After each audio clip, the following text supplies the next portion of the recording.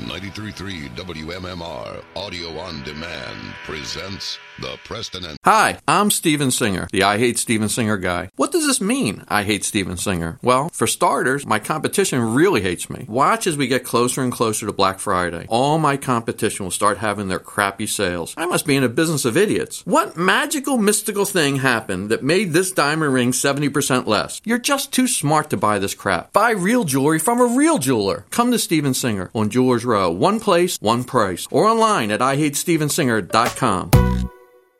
Steve Show Podcast.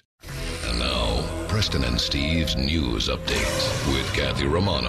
All right, today is Tuesday, November 12th. Good morning, Kathy. Good morning. In the news this morning, former President Jimmy Carter was hospitalized Monday night in Atlanta, his spokesperson said. The official Carter Foundation said in a tweet that the 95-year-old is at Emory University Hospital for a procedure to relieve pressure on his brain caused by bleeding due to his recent falls. The procedure is scheduled for Tuesday morning, the statement said. Carter's wife, Rosalind, is with him at the hospital, and he's resting comfortably, his spokesperson said. Carter is the oldest surviving president. He was hospitalized twice in October for falls, including one at his Georgia home, in which he sustained a minor fracture to his pelvis. In May, he underwent surgery after falling and breaking his hip while leaving for a hunting trip. He also received a dire cancer diagnosis in 2015, but survived and has since said that he's cancer-free.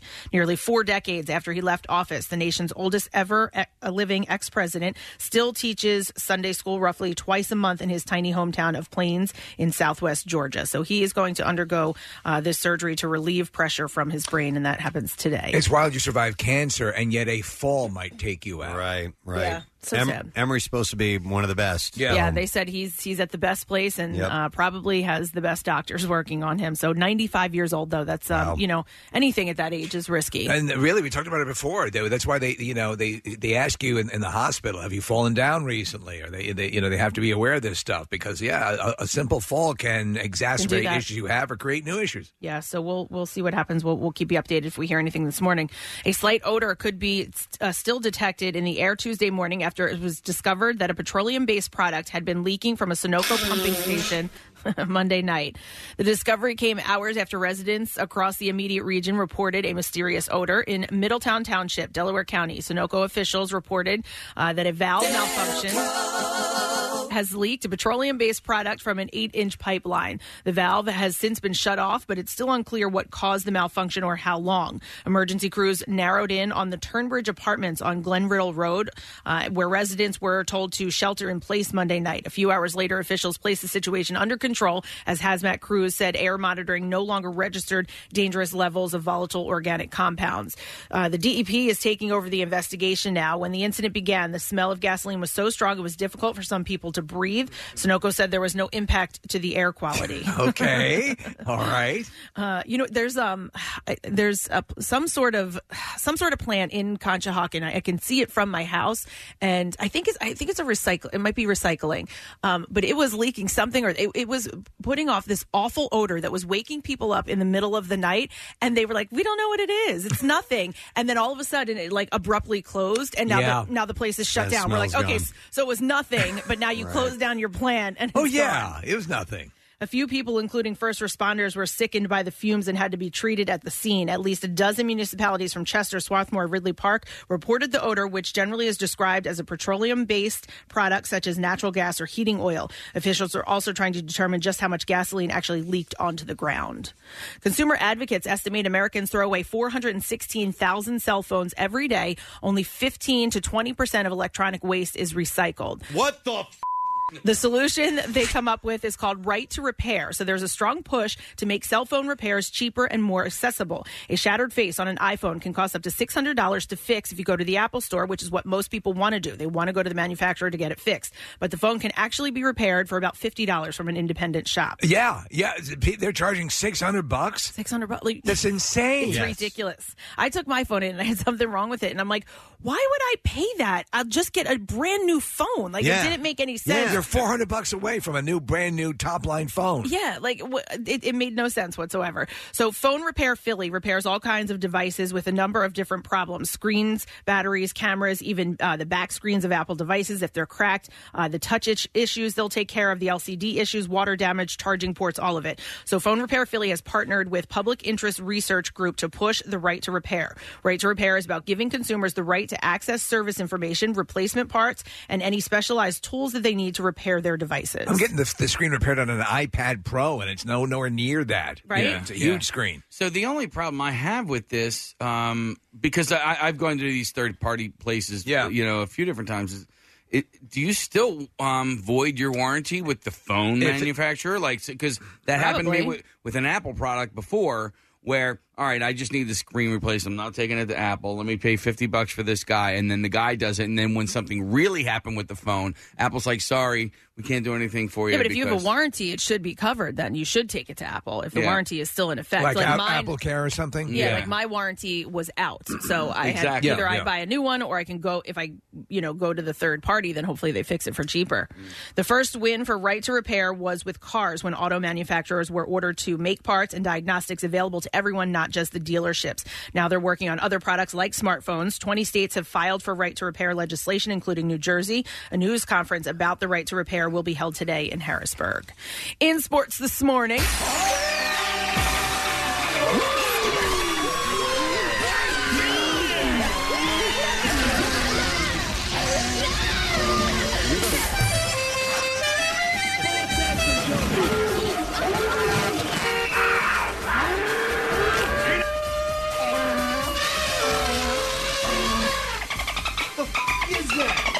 In Monday Night Football, the Seattle Seahawks beat the 49ers in overtime in San Francisco. Jason Myers kicked a 42-yard field goal for the Seahawks after Chase McLaughlin missed a kick for the 49ers earlier in overtime, and the Seahawks handed San Francisco their first loss with a 27-24 win. Myers gave Seattle its second straight overtime win, moving Seattle a half a game behind San Francisco in the NFC West. Both the Sixers and Flyers were off last night. The Sixers return to the court tonight with a game at home against the Cleveland Cavaliers.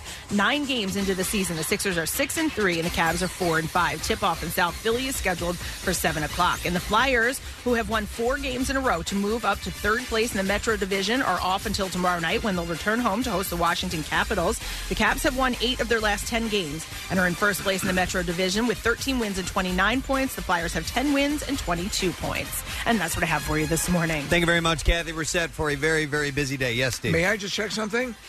Ball sacks are yummy. I wanted to make sure that was working because I hit it and I couldn't hear it. So thank you. Okay, well, because that would devastate the show. Yes, absolutely. Okay, so we have a lot going on today's program. We have a number of guests who are going to be joining us. First and foremost, Connor Barwin is stopping in. He and Tom Kehoe, who is from Yards, have created a beer, and there's charity involved and all this good stuff, so we're going to have Connor stop by, and he's always awesome. So we'll talk with those guys. Speaking of charity, we'll keep that stuff alive with our friends from Manna coming in today. We're getting ready because Thanksgiving is on the way. I'm going to order my pies. I freaking love them. I will as well. They do it right. So we'll get to the details and what Manna is all about in case you did not know. We also have our friend Pat House stopping by from Helium Comedy Club. He's performing there tonight and tomorrow. So Pat's always welcome here to our studio. And we have a very surprise guest. Nick Murphy's going to be on. Oh, my God. Love that guy. Nick Murphy actually has, believe it or not, a comic book that he's created. He does all sorts of stuff. A friend of his. He is quite a busy man, so we'll find out about that. I was in the kitchen with Nick Murphy a couple of weeks ago, and there was a listener that was here and did a double take when they saw him, and he was like, "What? How are you here? What are you doing here?" And he was like, "I work here. I do the video for the show." And it was so funny. Yeah, Nick's a YouTube star. Yeah, man. People who watch Continue are huge fans. It's like the Farrah Abraham of YouTube. He's just like that. Wait, Farrah Abraham is the backdoor mom. Backdoor mom. That's right. Yeah. So he's our backdoor mom. He's our backdoor mom. So we have these people and more actually on the program. We have an announcement concerning the Camp Out for Hunger, which is less than 3 weeks away now. and preparations are underway. Just make sure that you make some time to join us. You know what? I'm going to begin a bit of a theme, I think, in preparing people for the Camp Out for Hunger, and that is to come down early during the week if you can. Yes. We have a wonderful time all week long. It gets very, very busy at the end, and we'd like it to be busy the whole time and maybe spread it out a little bit too. And that Monday and Tuesday would be great if you can come by. Make your plans to join us early, because that really actually creates more excitement about it. There's more people there, and it actually can lead to more donations, and it's really cool. I agree. The attendance is always good, but it is lighter in the beginning of the week. You also get better access to stuff. You can get better seats. And we'd love to see you out there. And you're exactly right, Preston. For people hearing that on air, it's like, come on down and be a part of it. Yeah. Because we want to see a lot of newbies this year. Yep. And Monday morning will be great to have a tent full of people all ready to go. Yeah. And Tuesday as well. So if you can come out early, we'd love to have you there. All right. We'll take a break, come back in a second, and we'll get to the entertainment stories as well as stupid question, giving some stuff away. Going to give a lot of stuff away. By the way, we have our appearance at the Happy Place on Thursday night. So your chance to win 4 packs of tickets will be coming up, of course, this morning as well. We'll be back in a sec. Make sure you stay with us. Like what you hear? You can see it too. Check out Preston and Steve's Daily Rush on Xfinity On Demand. Now, back with more of the Preston and Steve Show podcast. Stupid question time. We're going to give away a pair of movie tickets from Fandango. And the question that I have for you is this. Let's go. Yeah. What future United States president wrote an SOS message on a coconut during the Second World War? This is pretty obscure. 215-263-WMMR. And actually, I got this. Nick has this real cool trivia game called I Know, the I spelled EYE, and it tackles different subjects on each card. And this card is coconut. Oh. So there were a couple different coconut questions I could have asked. And no, Steve, that's incorrect. Huh. Which future U.S. president wrote an SOS message on a coconut during the Second World War? 215-263-WMMR. While you're calling in, I will go through some birthdays today. Today being the 12th day of November.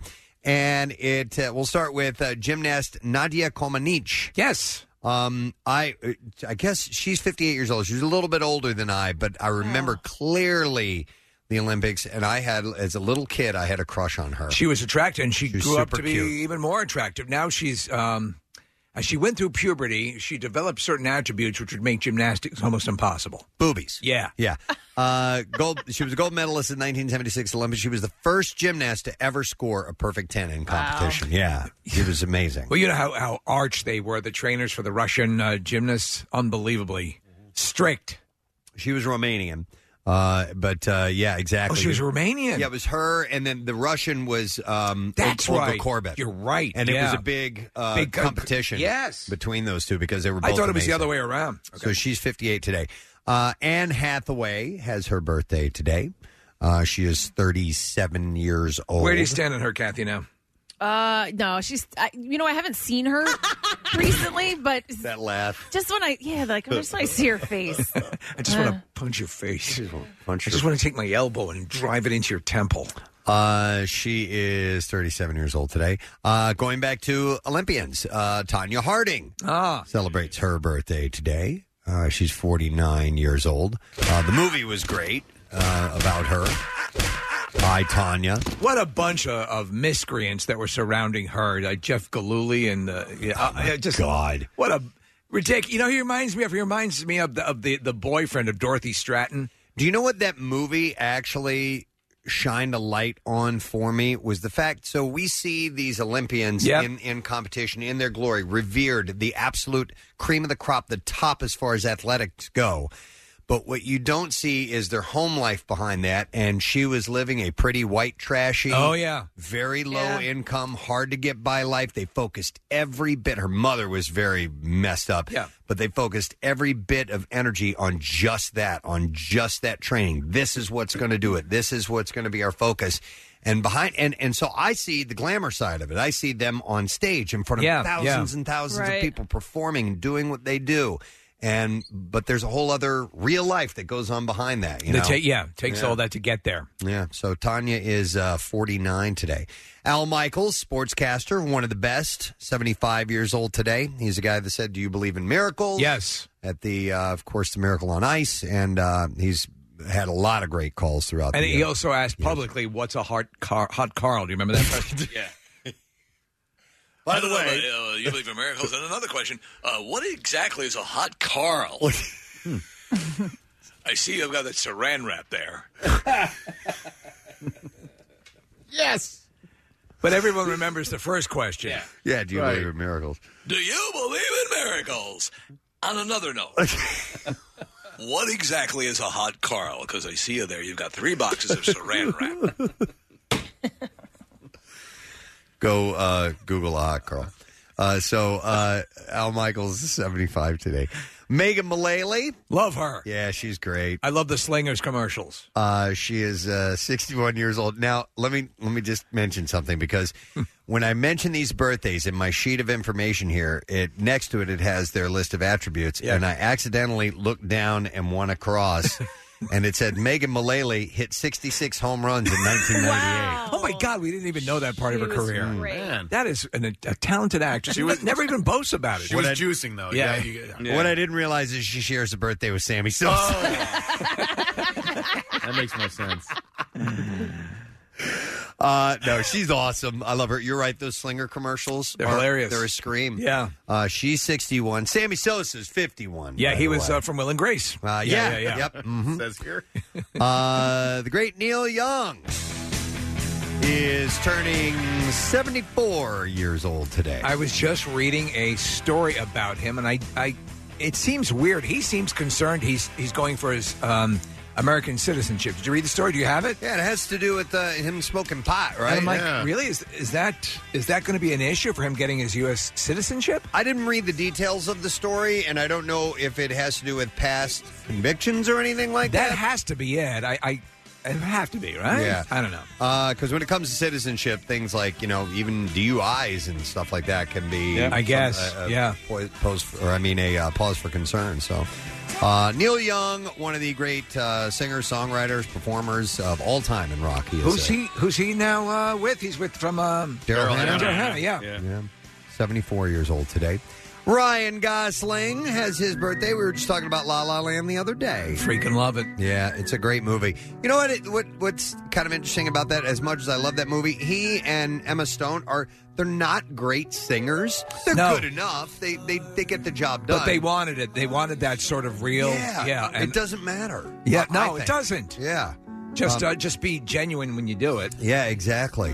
He's in I can't remember the name of the movie. I know that there's a word blue in the title.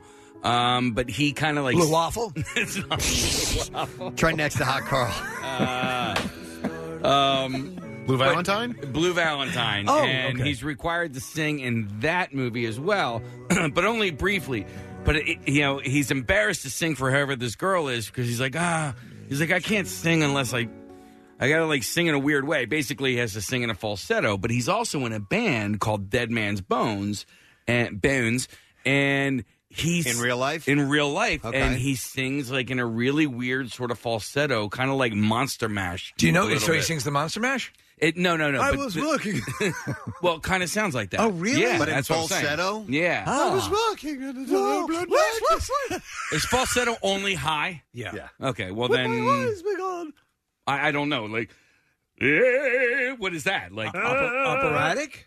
Yeah, that's not falsetto. Falsetto is when you go, when you cut up to this like that, that's falsetto. I didn't know that. Yes, it The is. Bee Gees. Okay. Well, either way, he has to change. He, contorts his voice to sound.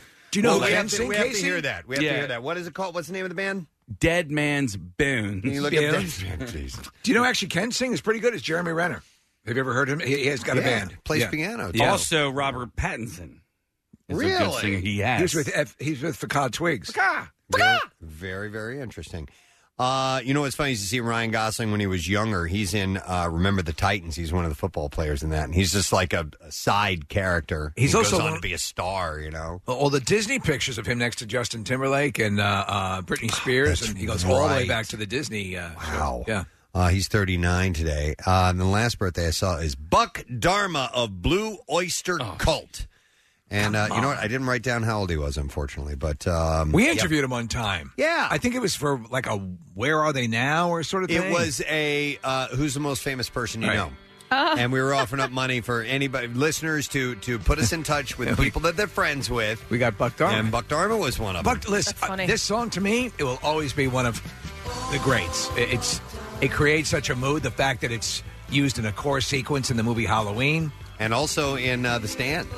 That's right. Did you watch any of it last night? Not yet. I'll eventually get to it. Steve has lent me his Blu-ray of The Stand from the TV movie. So Buck is 72 today, Preston. 72? Oh, wow. Yeah. All right, thank you very much. It's also Jim Romano's birthday.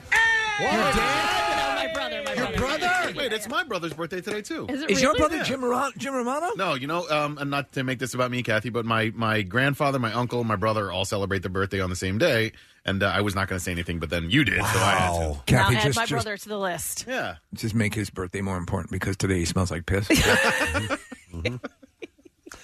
So Jim Romano. Jim Romano. How old yes. is he today? I think he is 38. You think? Yeah, because if I'm 41, he's 38.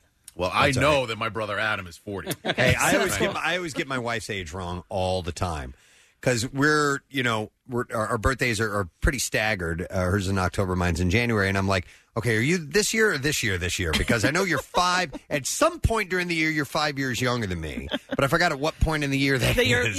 Yeah. So anyway, real quick, we have this is from Ryan Gosling's band. Yeah. All right.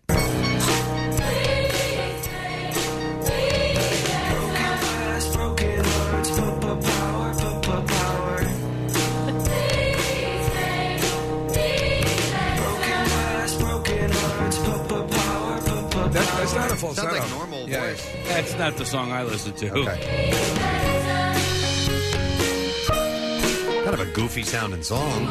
Yeah, he's got an interesting sound to his band. Okay. Were you thinking vibrato, not falsetto? Maybe vibrato might be. Vibrato is the wavering between two notes. Yeah, but I'm telling you, what I heard was like, I was working.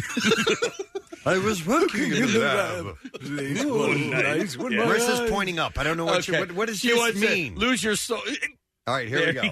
There's no words on it. She wants you to look at the ceiling, Preston. Here we go. Yeah. You're gonna lose your soul tonight. He's just kind of being loungy when he's singing like I was that. working in the lab late one night. Lose your soul. It's more like Roy Orbison.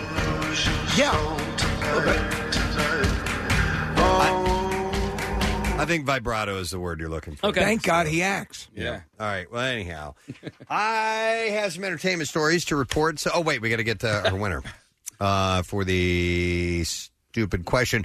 What future U.S. president wrote an SOS message on a coconut during the Second World War? 215-263-WMMR, the number, and I will go to Patrick. Good morning, Patrick. Hey, Preston. Gadzooks. Gadzooks, bud. All right, so what president are we referring to? You're referring to JFK? JFK. That is correct. Hang on, Patrick. The PT-109 crash. All right, so we're going to give you a case of Yards Brawler, perfect for fall and tailgates. Yards Brawler is the Philly beer with the knockout flavor. Look for it in orange cases wherever you find fine beers, and you can find them sold at Windsor Distributing in Hamburg. I have a lot of stuff to get to, and we don't have a lot of time, so let's get right into this. Now, since our friend Kate Flannery was on Dancing with the Stars, I'm going to give you some updates for the rest of the season. Despite a presidential tweet that urged viewers to vote for him hours earlier, former White House press secretary Sean Spicer was voted off.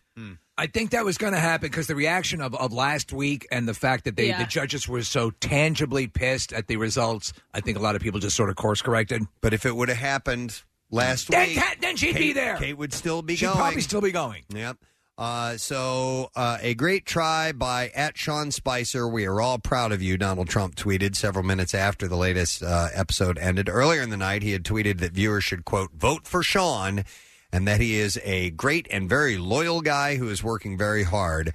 After Spicer was kicked off the show, that tweet was deleted. Hashtag Blue Waffle. I guess he didn't want it to exist, so Guest judges that night were Emma Bunton of the Spice Girls and Joey Fatone of NSYNC. Fatone happens to be a Dancing with the Stars alum, so they had him on. And he was also a former press secretary. Oh, yeah. I forgot about that part of his career. Woody Allen has reached a settlement with Amazon Studios. Allen sued the streamer earlier this year for breaking their contract and refusing to release A Rainy Day in New York. I think the settlement is equitable. They're going to cover his first alert charges, Preston. Oh, really? Casey Falls? Yeah. Amazon pulled out of the deal after his adopted daughters Dylan Farrow had renewed molestation allegations against him.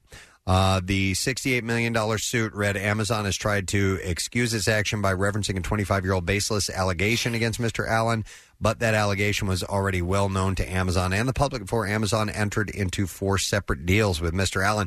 Listen, they're right. Yeah, no, you can't argue with that. It's contractual. I'll tell you this, though, and I've often recommended it. I know that they're not in your wheelhouse, the Conjuring movies. Forget seeing those. If you want to see something horrible, just watch him and Soon Yi walk down a street together. That'll do it? That'll do it. Amazon claimed at the time that it nixed the contract because Allen called the Me Too movement a witch hunt. Financial terms were not disclosed, but they did settle, so he got some money out of that. Anna Faris appears to have confirmed the rumors that she's engaged to cinematographer beau Michael Barrett. The mom star was spotted wearing a rather large diamond ring on the left hand. It's a big one. Earlier this month, sparking rumors. When photographers asked her, how are you guys? She replied, we're wonderful. And a photographer said to the couple, congratulations. She said, thank you, adding that, no, they're not quite ready for the big day. So I guess that's... She had kind of says, yeah, they're engaged. She's on this podcast, or was on this podcast. And this podcast focuses solely on divorce, and so that's right. And so she was talking about it, and she was like, I'm like not in the marrying mood now, not into it. And here, just maybe months after that, she's engaged to this guy. So this comes 2 years after she and Barrett began dating. 2 months after her split from Chris Pratt. The pair were married for 9 years, by the way. Prior to Pratt, she was married to Ben Indra for 4 years. So this would be her third shot at it. Yeah. Pratt, of course, is married to Katherine Schwarzenegger. Pratt and Ferris share a son, Jack, who is 6 years old now. On another note, Preston, did you see who is newly single? No. Christina Hendricks. Oh, yeah. Yeah. Yep. And she's in hot selfie mode and hot, She was out in an appearance, and she was wearing a dress that's really low cut, and she's back to that. She's back to that, which is not a bad thing. So good luck to her. Hey, by the way, we have audio of this. Fans of Alex Trebek have been sending messages of love and support since the star revealed he was diagnosed with stage 4 pancreatic cancer earlier this year. One man took the kind words a step further and delivered a surprise answer during an episode of the game show that nearly brought the icon to tears. I almost cried when I watched it. Instead of choosing the answer to the Final Jeopardy question of Monday night's Tournament of Champions game, contestant Dhruv Gower wrote, "We love you, Alex." And as the host read the message, he began to choke up. While the camera panned, Trebek appeared to be getting emotional. And here's the audio of that. Did you come up with the right one? No? What is "We love you, Alex"? That's very kind of you. Thank you. Cost you $19.95. You're left with $5. Okay. Oh, man. So we were watching it as it was happening. My wife and I, we both at the same time. Did you see that? And we ran it like 15 times because it was just it just is so beautiful and such a beautiful gesture. And then after Preston, he goes and shakes the hands of the contestants, and he stuck his hand out and grabbed Dhruv's forearm, and you could see him going, "Thank you, thank you." Oh my God, It's so awful. So I was thinking about this disease specifically because they know that they're dying. I mean, there are other cancers where you could live for years and years, but typically with pancreatic cancer, you don't. My aunt passed away from it, and it was so chaotic during that time. We were, trying to save her, making doctor's appointments and running her down to the city to see a different doctor to see if maybe there was something. But I just know in her head before she died, she knew she was going, and she was like, "Guys, we don't have to do this. Let's go home. Let's just sit at home." And what they must go through knowing I'm going to be gone soon. Well, he has, listen, we've said it countless times, the amount of grace and the dignity that he displays all the time is astonishing. He did have some really good response to the first round of chemotherapy once they tried a different course of action. Then he degenerated. Now he's back on the chemo. if he can get a couple of years, which would with this disease would still be Long. pretty good, with a quality of life that he's not in abject misery all the time. Yeah. That would be good. But you watch the show. I watch it all the time. I know you guys do as well. He really hasn't missed a beat. I mean, even after that, he just jumps right back into his deal and does what Alex does best. But Kathy, to speak of what you were talking about, her story not too long ago about someone who knows someone. It was like, found out on a Monday, gone on a Friday. Yeah. Unbelievable. It can happen. Pancreatic cancer is the lowest survival rate of all cancers. And it's because of a lack of knowledge, because they can't diagnose it easily. And by the time they do, it's at its advanced stage. Well, you remember we have the audio of him saying, had I have known that some of the signs were, and he listed them. The problem is a lot of those symptoms can be associated with other things, so you don't naturally think of that. Yep. I believe it is Pancreatic Cancer Awareness Month, too. So there are a lot of different causes to support and to learn about it and to educate as well. I remember it was Patrick Swayze. He died from that. And remember, his first indication, he was like, I am losing weight. Yes. And a lot of it. And it started happening. And at that point, it had already taken its hold. Well, when they discover it, it's usually in a very advanced stage. And that's the issue with it. The show, Jeopardy, tweeted about the interaction, writing, couldn't have said it better ourselves, Druv. The show's Twitter account later posted a longer video. The heartfelt moment has gone viral on Twitter, accompanied by the hashtag, which is We Love You, Alex, which is right next to Blue Waffle. Blue Waffle. Wait, it's the Tournament of Champions going on here, Preston. So you're seeing all the top players. Yeah. So, man, that was... you want to hear it one more time? Yeah, let's play it. All right, play that one more time. It's really sweet. Did you come up with the right one? No? What is We Love You, Alex? That's very kind of you. Thank you. Cost you $19.95. You're left with $5. Okay. I wonder at what point he was like, I'm not even going to think about this question. I'm just going to write this out. You know what I mean? Because you generally will try to answer something unless you absolutely have no clue. He was in the hole. He was in the hole for a lot of the game. Oh, was he? So he and he just seemed like a really nice guy. So not that this is a indicative of anything other than people are just now hyper aware of Alex Trebek, but people like Wink Martindale was in the audience, Preston, and some of these classic game show hosts are showing up in the audience to see the master, and do what he does. Yep. And it's kind of cool. It's also nice is that Alex is around to hear it. This is not posthumous. That people are saying this to him while he's alive, and hopefully alive for a while. But I'm glad people are saying this to him now. No, exactly. I agree. Dan Aykroyd, Bill Murray, Sigourney Weaver, and Annie Potts are all in for a reboot of Ghostbusters. Really? Yeah, a reboot. Yeah, Dan Aykroyd said that it was really exciting working around this new idea, a new take on the story, which Jason Reitman, who's a really incredible and fine filmmaker, came up with. So I'm pretty excited. He said, you never know in the film business. Nobody knows anything. You don't know what's going to be a hit or not. But I have a really good feeling for this just because of the quality of the stars we've got there. So it's the reboot now. We what know it that, says. Yeah, so. we know that there's like Paul Rudd's one of the Ghostbusters in this, and it's that version. So I assume we're talking about cameos and stuff. Don't know. Yeah. Aykroyd's going to be on the show tomorrow. Oh, perfect. We have a phoner with him tomorrow morning. So yeah, he's talking about the Crystal Skull vodka, right? Yeah, we can ask him about it. Okay. Yeah, definitely. So we'll tune in tomorrow. Yes. More details. Look at us. We have our finger on the pulse of whatever. All of on the whatever. On the pulse of whatever. Let's see. What else? I got a couple more things here for you. Marvel's chief creative officer, Kevin Feige, is Kevin Smith said Feige the other day when we had him on. So we'll go with Feige. Creative officer Kevin Feige is responding to Martin Scorsese's now infamous remark in October that Marvel films are more akin to theme parks than cinema. Feige told The Hollywood Reporter, I think that's not true. I think it's unfortunate when he was asked about the notion that superhero movies are a negative for cinema. He said, I think myself and everyone who works on these movies loves cinema, loves movies, loves going to the movies, loves to watch a communal experience in a movie theater full of people. Exactly. Yeah. And he also said to swallow Hulk's banner batter. Oh. Yeah. Wow. Well. That's pretty disgusting. That part was left out of my quote here. 4 of the top 10 highest grossing films of all time have come from Marvel, by the way. I know. Listen, the artists and Scorsese, top 5 greatest filmmakers of all time, it rubs you the wrong way, but people like what they like. Yep, exactly. And the Irishman is getting great reviews, so there you go.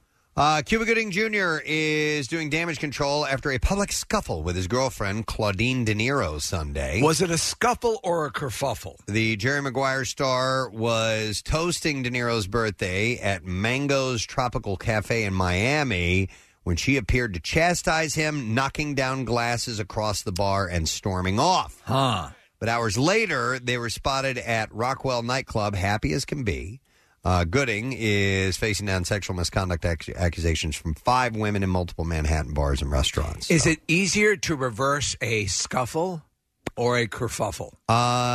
Probably a scuffle because there are fewer syllables. Yeah, you're probably right. Yeah, it probably just comes down to that. Yeah. Because life is short, Ellen DeGeneres is making Matt Damon don a sumo suit and navigate an obstacle course in a golf cart. Okay. Matt Damon. The goal was to collect all the blue flags in 1 minute with $50,000 on the line going to his charity of choice. Matt Damon. After some setbacks, Damon completed the course and donated the funds to water.org. So Matt Damon. I haven't seen this, but apparently it's something that Ellen did. Do you watch Ellen's game show? I do not. There are a lot of creative things. She's obviously a game show junkie. Yeah. And whoever the production team is on that show, they come up with a lot of pretty good stuff to do. Nice. We could get some ideas for Camp Out for Hunger from that. Absolutely. And then maybe Matt Damon will participate. That would be nice, wouldn't it? Brazilian-born comedian Jada Catapreta will helm E's revival of Talk Soup. Yeah! Variety reports the franchise was launched in 1991 with a comedic take on daytime talk show highlights, reality TV series, and internet videos. Yeah!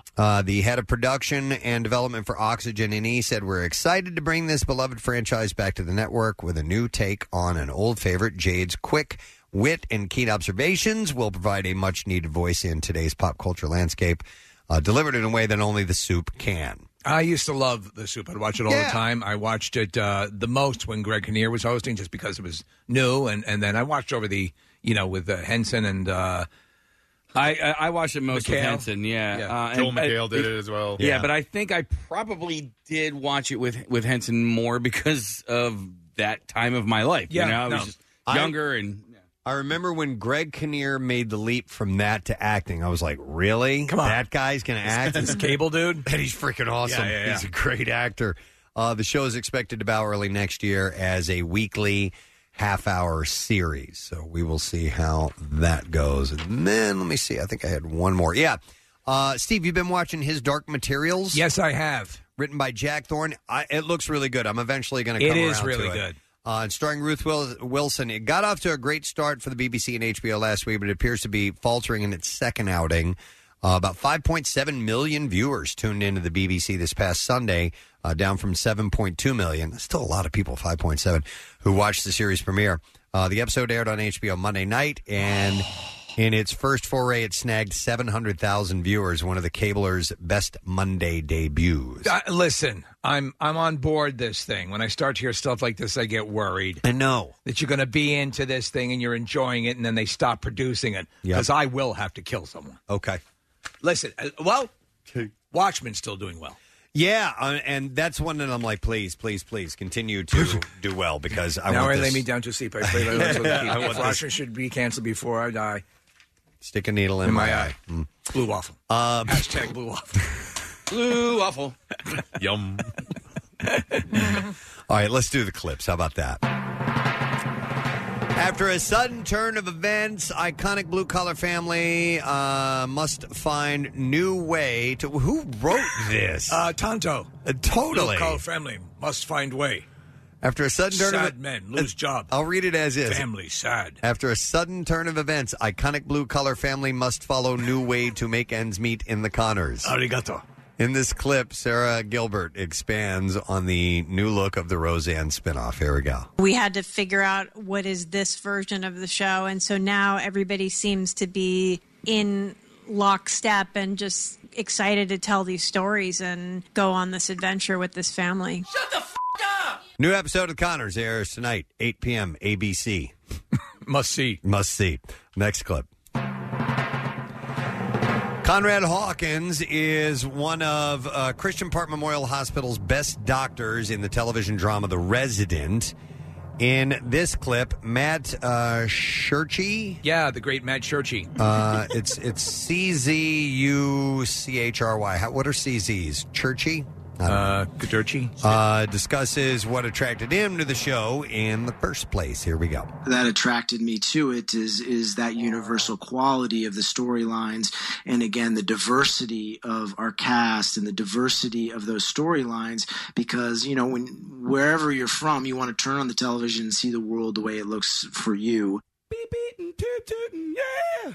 Now that's full setup. Now that is full setup. The Resident airs Tuesday nights at 8, and that is on Fox, by the way. And there you go. I wonder how many times, like these television series, Preston, where a doctor will call an audible, like where they get into an actual verbal fight, and if I lose, no, I'm not going to lose you on my watch. Right. Yeah. Right. I would, have we ever had a doctor show where it's about a doctor who actually isn't that smart, who barely got through medical school, a doctor who got C's all through medical school? Can we have that kind of, because I'm tired of the other ones. Oh, the ones that are so great? Yeah. Lost another one today. Yeah. There have been riffs on it. I mean, but not where the actual star, the protagonist, was a very inadequate doctor. Right. Maybe that's the way to go. I don't think you can get.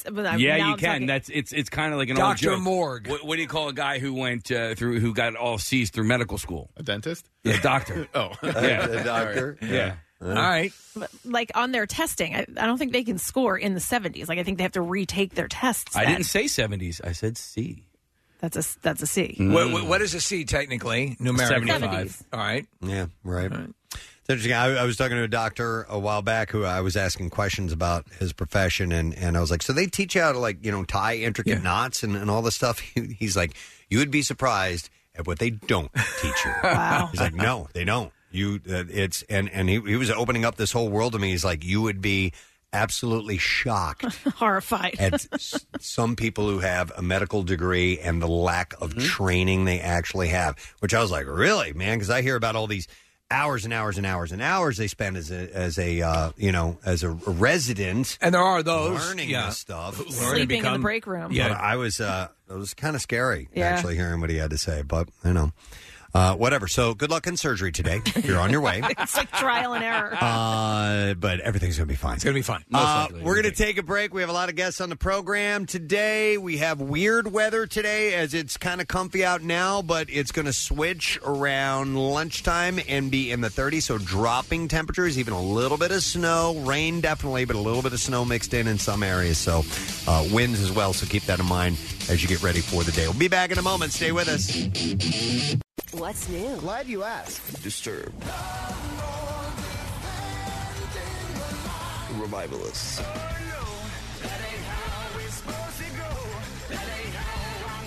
Motionless in White.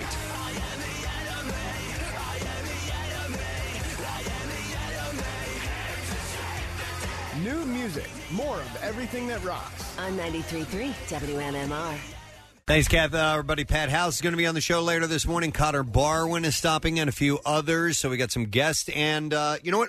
Oh, we should do this announcement, Casey. It says it's supposed to be at this point in time. So for the Camp Out for Hunger, less than 3 weeks away now. December 2nd is when this starts. And we'll be, of course, located at Xfinity Live at the Wells Fargo Center parking lot. So we've added to our giveaways for businesses. We really try to call from businesses who can donate. And obviously, we've had the prizes that we've had for years. The largest donation gets the Preston and Steve live broadcast in place of business. Second largest donation gets Pierre Robert live broadcast from the business. Third largest donation gets a $20,000 advertising schedule on WMMR for Q1 of 2020. Now, also a random drawing for all businesses and organizations, large and small, that participate. You'll be entered to win a 36-month lease on a Xerox full-color copy print and scan system. It's a $10,000 copier from Heritage Business Systems, now a Xerox-owned company. So you get that for a year. I'm sorry, 36 months. Yeah, 3 years. 36-month lease on this. So that's for anybody. So if you know that you're not going to be able to compete for the biggest prize and bring in tons and tons and tons of food. Whatever amount you bring in the name of a business will be entered to win that prize. You're in the running, and this thing is kind of like an all-in-one suite. The amount of stuff you can get done, it's suitable for any office. But I think for a smaller company, getting their legs save you a lot of money. Yeah, absolutely. Yeah. So last year's winner was a company in Springfield, Delco, called Brinker Simpson, and it's just like a small little accounting firm or whatever. It's not this huge corporation or whatever. And they came in and donated and ended up winning it. It's and awesome. then they ended up donating that printer and copier to City Team in Chester. So Really? yeah. Oh, that's pretty cool. So like the charity just keeps on giving. Yeah, the giving keeps happening. That's cool. And by the way, Subaru of America is encouraging local businesses to get involved via the Business Challenge, and there's details on how you can organize a drive at your own place of business. We have the official Camp Out poster and a toolkit at WMMR.com. Just use the keyword Camp Out when you go over there. So another cool little thing for the Camp Out. To that point, Preston, by the way, I get emails about people asking for boxes for donations. We don't provide boxes because there's not enough and to successfully do the Camp Out. We need those all for the Camp Out. However, as you just mentioned that kit, all the stuff, if you put the box together, get the box, all the stuff you would want to print and put on it that says about the Camp Out for Hunger and Fill Abundance and the food drive, that's all available on our website. Yep. Speaking of our activities and people contacting us, I actually got an email with a photo yesterday of somebody already constructing their cardboard plastic sled. I like that. I'm not going to say what it is, but Casey, it is an homage to the movie One Crazy Summer. No kidding. I didn't get it. Oh, I was just talking about One Crazy Summer yesterday. Oh, I bet you I know what it is then. Maybe. I don't know. But we'll have to talk about it off air. But people are already starting. I love that. I also think that, I have an idea for that, but we can talk about it. Remind me to tell you guys about it off air. All right. But that's not till March. We're a ways off. In the meantime, we got the Camp Out for Hunger. That's our main focus right now. Casey brought an interesting concept up. What? We had. You did. Believe it or not, we had played a clip from somebody on a doctor on a medical procedure show, and Casey had floated out the question of why don't they do a show about a doctor who's just barely good enough to be a doctor. And it led me to think, do they do any shows where somebody is just barely good enough to be in their profession or not? Like a pretty crappy lawyer or a lousy cop or something like that? They have. Have they? They have, the where focus? they're not good police, depends. It might be a character. Depends on character or how broad a comedy it is. Right. It's seldom a drama where it's someone who's, but and they'll have people who are bad at their jobs who are investigated and sussed out by the heroes on the show. Right. But it's seldom the hero. You know what? I'm not a very good detective. Right. Yeah. But that said, it did raise a point that you jumped on, Preston. Yeah, I have a friend who's a surgeon who told me about, because I have all kinds of questions for people who do that type of thing for a living, God bless them. It's amazing. And the amount of school that you have to go through and the amount of, as an intern, you have to work to learn how to do that stuff before you're trusted to be able to work on people yourselves, especially specialists. And I was asking him some questions about the preparation for it, and he essentially, the word was, you would be surprised on who they let operate on people. And I was like, wow, okay. Yeah.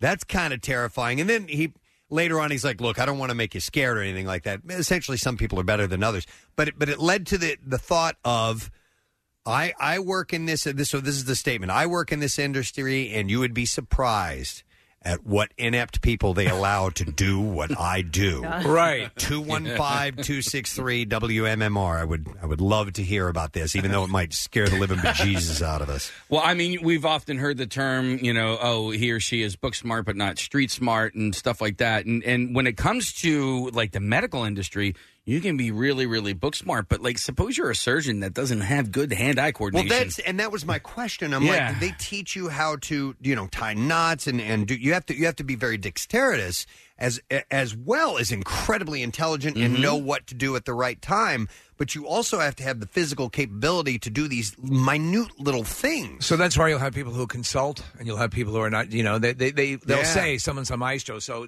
for example, like when I had my prostate surgery. Dr. Lee is like a maestro on the Da Vinci machine, which is this very precise thing that allows them to go in. I couldn't see somebody with the hands of like a John Madden, going in and doing that. You've got to have You got to have the chops. I got to point this out. He's a great guy, and he's really talented at what he does. But our friend Mike over at Shaving Grace, do you remember when we had Well, he was nervous. He was we shaving had Steve's Bill head, Clement come out and Oh, shave right, his yeah. mustache, and Mike gets up there with his straight razor, and his hand is shaking. And it was just because he was nervous. He was 'cause nervous, There yeah. were cameras, there were lights, we were on the radio, we were live, and I'm we like, built it up. I'm like, dear God, don't cut him. Oh my God, he's dead! We should have gotten somebody else from Shaving Grace. And listen, he does a great business. He's successful. He obviously knows what he does. But I just remember seeing that hand shaking, going, "Oh my God, what are we doing?" Wow. Not that. All right, I don't even have the pre-statement here, but I've watched documentaries on like the drug trade and these guys that are like making and mixing heroin down in Mexico. And now they're lacing it all with fentanyl. You got these guys that are just kind of like eyeballing it. You know what I mean? Like, it's kind of like an important, scientific thing going on there. And, that's why people, what? You mean my illegal drug maker is not doing things on the Isn't up and that up? crazy? Not by government standards? Not by government Wait a standards. second. Just kinda Don't they have to be licensed before they become cartel operators? Well, wouldn't you want them to be? I think just a little bit. I think we're going for something a little more regulated. No, I know, than but, the free-ranging drug trade. Let me go to some calls, and this could be, listen, this is open to interpretation, by the way. So I'm going to go to Elizabeth. Hi, Elizabeth. Good morning. Hi, good morning. How are you? Wonderful. Elizabeth, it says here you're a teacher. Oh, my gosh. There are so many teachers that I know that are not the brightest bulbs.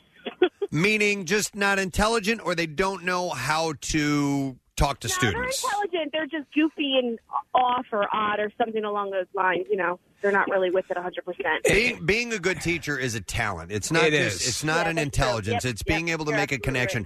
Right. I had so many teachers, specifically in middle school, that I just they just didn't want to be there. They didn't care about kids, and I was just you could tell. No, I absolutely agree. I teach middle school, so it's just some really goofy people that I don't know how they even got this far. And I mean people that have their masters and doctorates, and it's really interesting. So Elizabeth, like for example, so we watched the class. At home before we watched Classroom and then Jeopardy, and this maybe it's a product of occasionally teachers being nervous, but you'll have respected schools on there, and the faculty, there'll be 3 contestants facing off against the students. Now, I freely admit I'm a moron.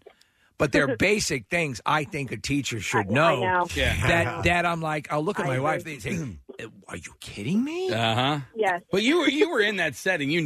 That's why I say that. Whole, yes, the whole nerves and stuff I'm like not. that. That's why. But I'm like, I mean, things that even I think would transcend even the nervousness. Yeah. I mean, listen, I had a lot of great teachers, but I did have one English teacher in particular who she misspelled things all the time on the blackboard. Really? I mean, like simple things, and I will never forget. So, in the Declaration of Independence, it's inalienable rights, right? Right. Yeah. She would say unalienable rights. Unalienable rights. Unalienable rights. That was my English teacher, guys. Interesting. Your English teacher? That was my English teacher. Wow. All right. Unalienable rights. Thank you, Elizabeth. Thank you. Have a nice day. Bye. We'll see you later. Listen, I also want to say there are teachers, there have been phenomenal Absolutely. teachers right here. So we'll And that is an unalienable fact. we'll have that caveat that there are also wonderful people in these. That's a businesses. caviar fact. I bought a house 2 years ago, and we went through some real estate agents who should have been in another line of work, and there are, and we ended up with one who was phenomenal and knew the market well and knew how to buy houses and sell houses and was so helpful. I'm so grateful to her. But there were some real estate agents. Maybe they just backed their way into that job or something. I don't know, but it just seemed to me like this is not the line of work for you. Nick, before we got the one who eventually got our house that's in Mount Airy. It's like dating, right, Steve? Like you find you one. have to find the right one. Yeah. And then, but I'm tired of you hook up the real estate person, and it's always, and then here is the kitchen. Right. Like they've never been in the house. And it's almost like, this is, and this room has some lovely, crown molding. Oh, I hate it. You're right. It can be changed. Yeah. Come on. And it's like, have hey, some backbone. Now you see these windows. Now you can look out of these windows, and then if you're outside, you can look through them back inside. Right. Yeah, I know how windows work. Oh my God, these doors have handles.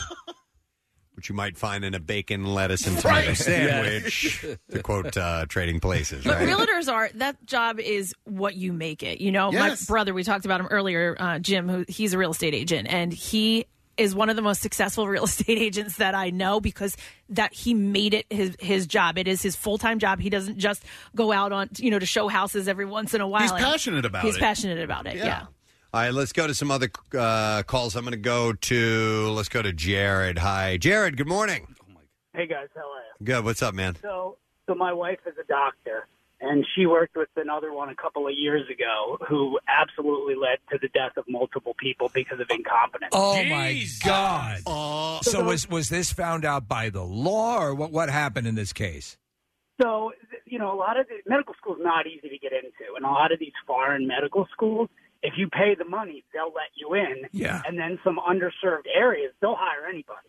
And they'll bring in these people who are just absolutely frightening, like missing the most basic things, messing up medicines, the dosages, missing obvious things on tests. And my wife told me at least twice people probably would have lived at least for a while longer if it wasn't for this person. So if you don't feel good about your doctor, you got to get rid of him. Yeah, Jared. So the long joke was that they, like in South America, they take their medical boards with the game of Operation. You know, but there, Preston. When I was growing up, there was a doctor in town.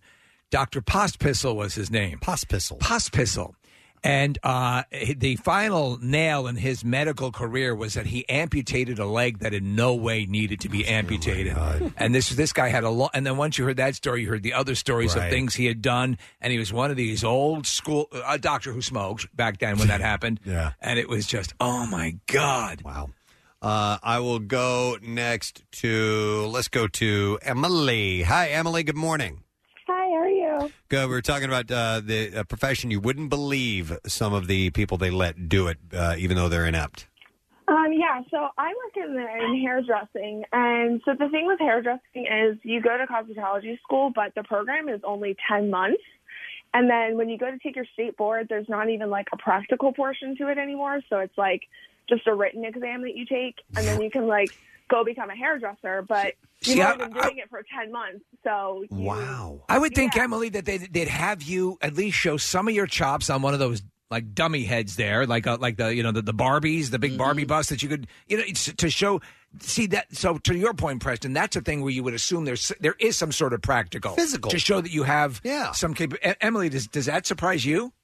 It does. Like, there used to be a practical, but apparently within the past 2 years, they just removed it. I mean, I was kind of happy about that because it made it easier for me to get my license. But so then basically after you get your license, you can either go, like, be an apprentice for a couple years and then kind of get, earn your chops that way. Or you can go work at, like, other salons, like hair cuttery and stuff like that. All right. Well, let me ask you, Emily. So while you're in this school for 10 months, are you cutting any hair at all?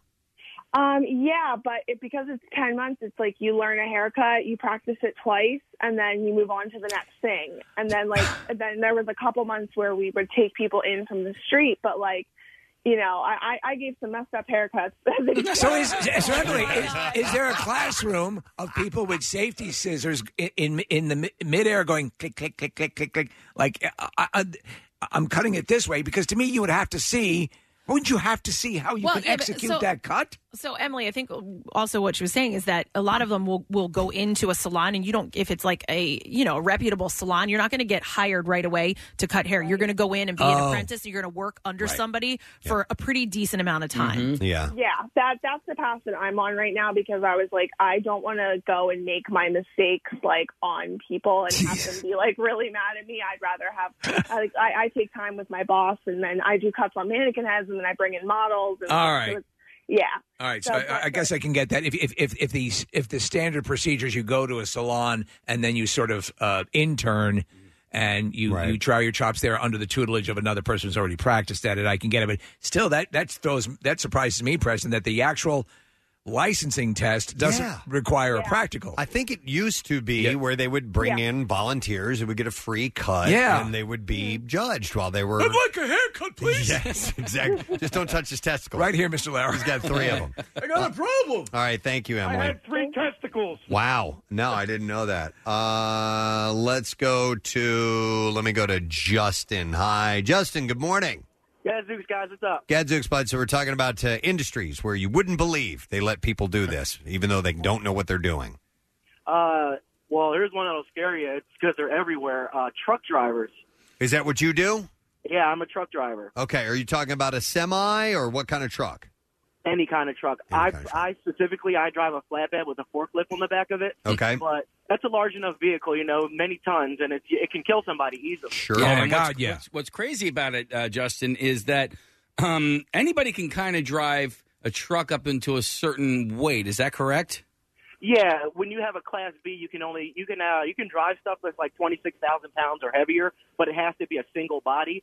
After that, you need a Class A if you're going to have like a trailer or anything attached to it. So a Class C is what, for motorcycles and stuff like that, or what? A Class C is just for regular cars. You need a Class M for a motorcycle. One time I went to the motor vehicle. It was here, and I remember getting the study material, and I'm like, God, there's a lot of stuff about trucks and stuff like that. And they were giving me the wrong stuff for a truck license test. It's an entirely different set of information, correct? It is. It's like you have to know your weight classes and everything. Yeah, I'm like, having hazmat and all that. I just want to drive my goddamn car.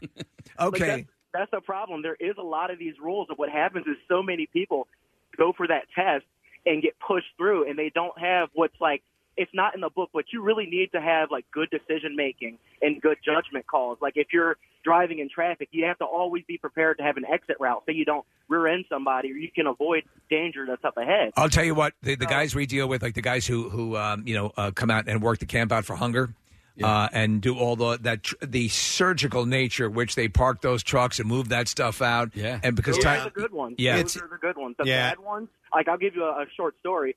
Guy I used to work with, he scared me every day. I don't know how he had his Class A CDL, and I'm just like, he's driving tractor trailers, and I remember working with this guy. He's sitting in my truck, and I'm telling him because I can tell something's not quite taking with him, but I'm like, look, man. We don't have proper GPSs in this truck. They will take you to low bridges. You have to be careful. And I kept telling him it.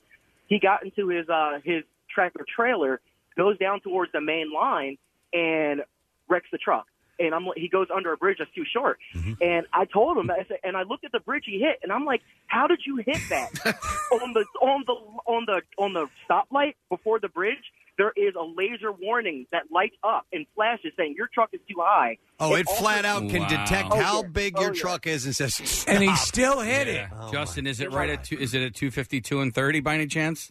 I don't think that was it. It was a different one. I'm just like, look, the lights weren't even the worst part. They have barrels hanging down from a pole that'll scrape the top of your truck. Mm-hmm. He ran through those so hard they looped around. And came down. He was playing like tetherball. Yeah. So he ignored multiple signs, flashing lights, hanging barrels, and just straight up full sent it through the bridge. And like, oh my God! Wow. Yeah, that makes you that worries you. Yeah, it does. Yeah, especially when you're driving around and stuff like that. Hey, Justin, I have a side question. You don't sound like it. Are you a big guy? I'm getting fat because I got married. Well, not fat. Almost all truck drivers I see are big dudes. I mean, like not wide. I mean, just big guys. I see them all the time. They're usually big guy crawling out of that cab. I like to call myself big sexy, but I'm just like I'm a normal guy. Right. It's never like I drive a semi tractor trailer. All right. Thanks, Justin. Appreciate it, man. Wow. Yeah, that one's interesting. Let's see. How about we have a lot of different ones to go to? Yeah. How about Ben on line 8 here? I'm going to go to Ben. You're on the air. Ben. Good morning, guys. How you all doing? Good, man. So you are a chemist. Yeah, so I'm actually a professor at one of the local universities, but before that, I was an industrial scientist. Okay. As a chemist, we work with things that can explode. They're pyrophoric. They burst into flames on exposure to air, right? Mm-hmm. And one day I was in the lab, and this scientist told me aside and said he's got this bottle of a particular compound called butyllithium. And he called the site safety officer and wanted to know what to do with it because it's a big crack down the side. And it's the kind of thing that if expose it to air even a little bit, it'll burst into flames immediately. Jesus. Imagine a liter is a lot of material, right? So you know this, by the way. The other people don't know this, but you're well aware. Yes. Oh, yes. Yeah. And the safety guy this is a 5,000 person facility. He's supposed to be head of know all this stuff about safety. I told him to just go toss it in a bucket of water, right? And I said, no, wait a minute. And, because I had been the safety officer before this guy. And so I called the site fire marshal who works for the company. And, 10 hours later, we've got the bomb squad out with those big iron steel balls to take it out, cleared out the floor. And when they took it out in the parking lot at about 1 a.m, it created a 20-foot fireball. Oh, my God. Jesus Christ. So he was telling you initially just to put it in a bucket of water. Yeah. Yeah, well, fortunately, the guy who we were speaking to knew better than that. It just got an inkling that didn't sound right. It would have. So in that lab, we had probably about 50 or 60 liters of solvent, and plus other chemicals. So if you'd done that, it would have blown up, created a 20-foot fireball, and ignited everything else in the lab. Probably would have destroyed the building.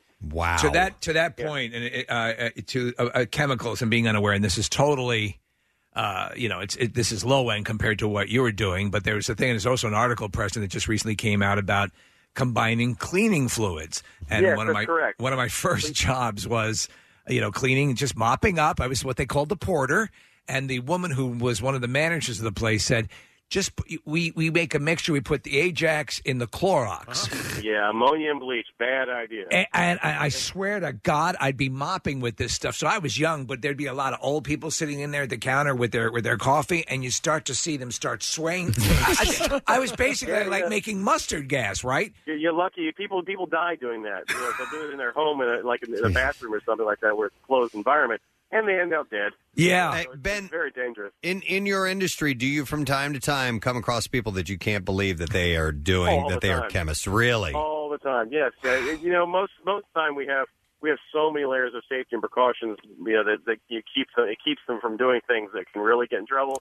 But, there are things that happen even with the smartest of people. I remember a story a couple of years ago, probably about 10, 15 years ago. A first person out in California was working with something called dimethyl mercury.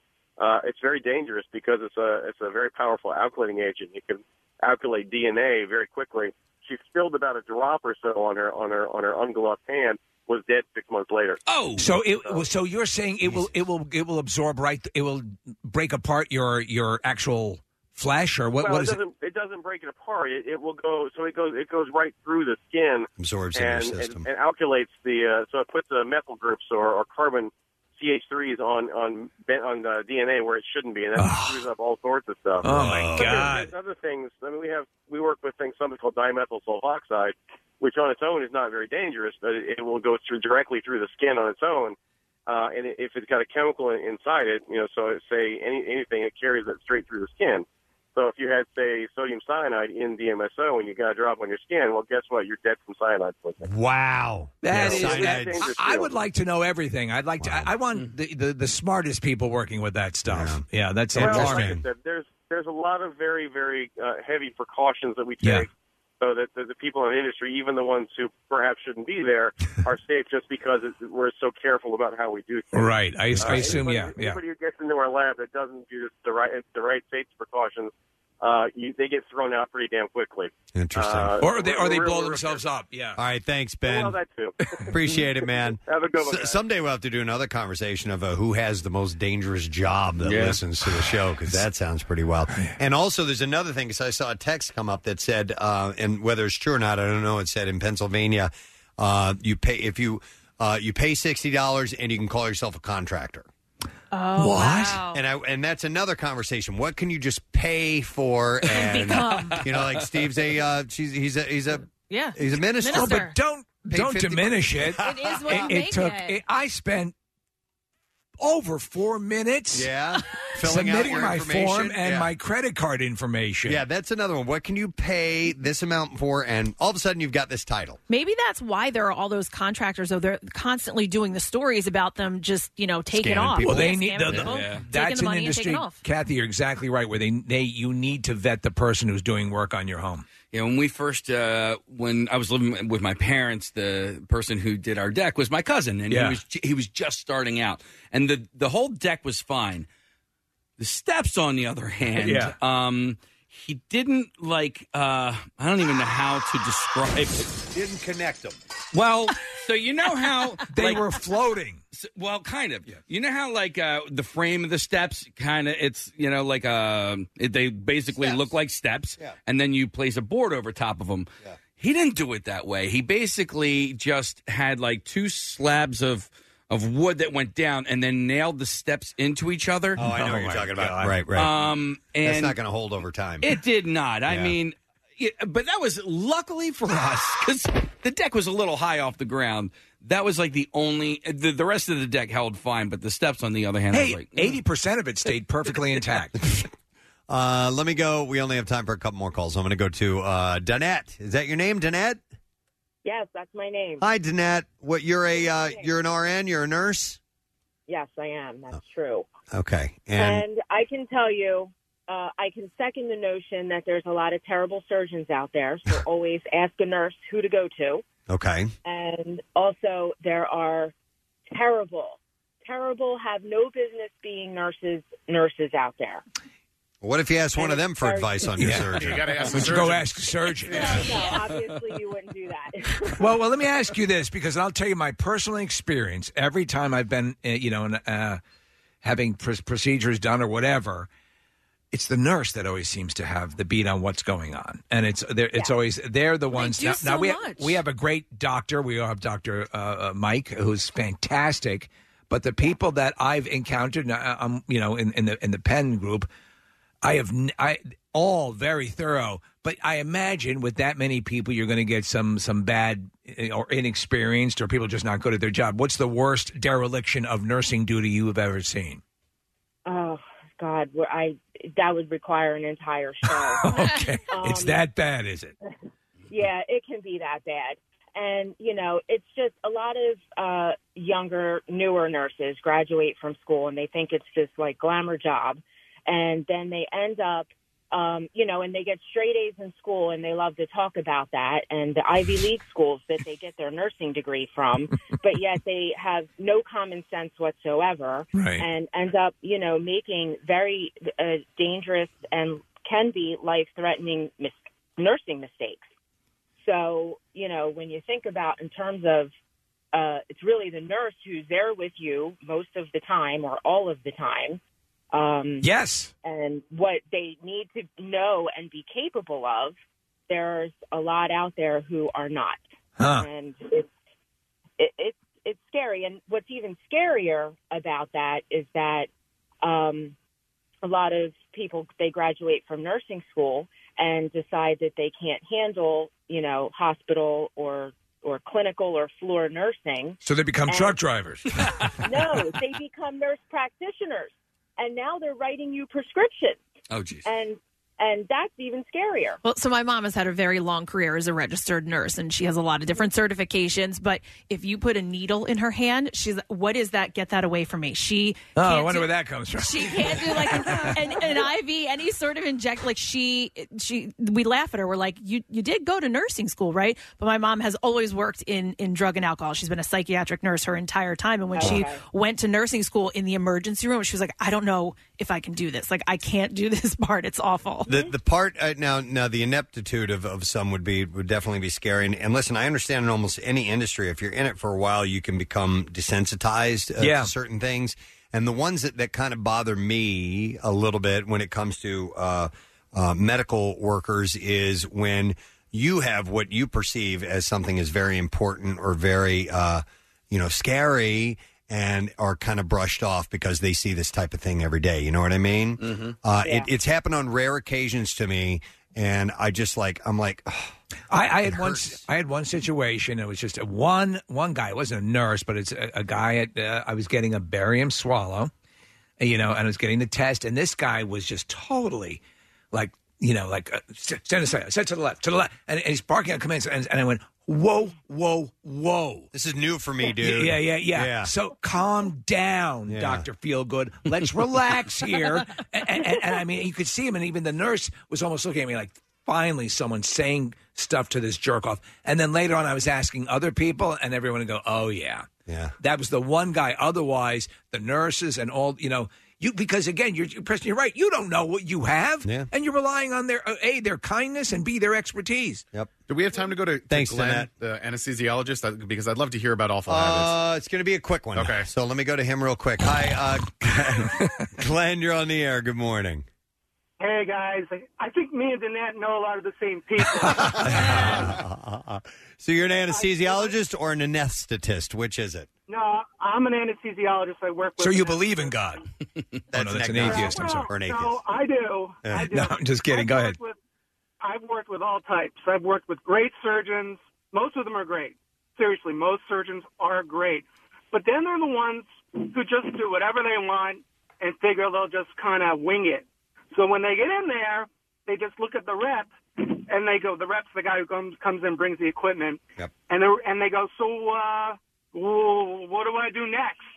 And the rep goes, well, do it, you have to turn, no, doctor, turn it left, not right. I'm just standing there like, what the F is going on? Right. Like you didn't do your homework before you came in here.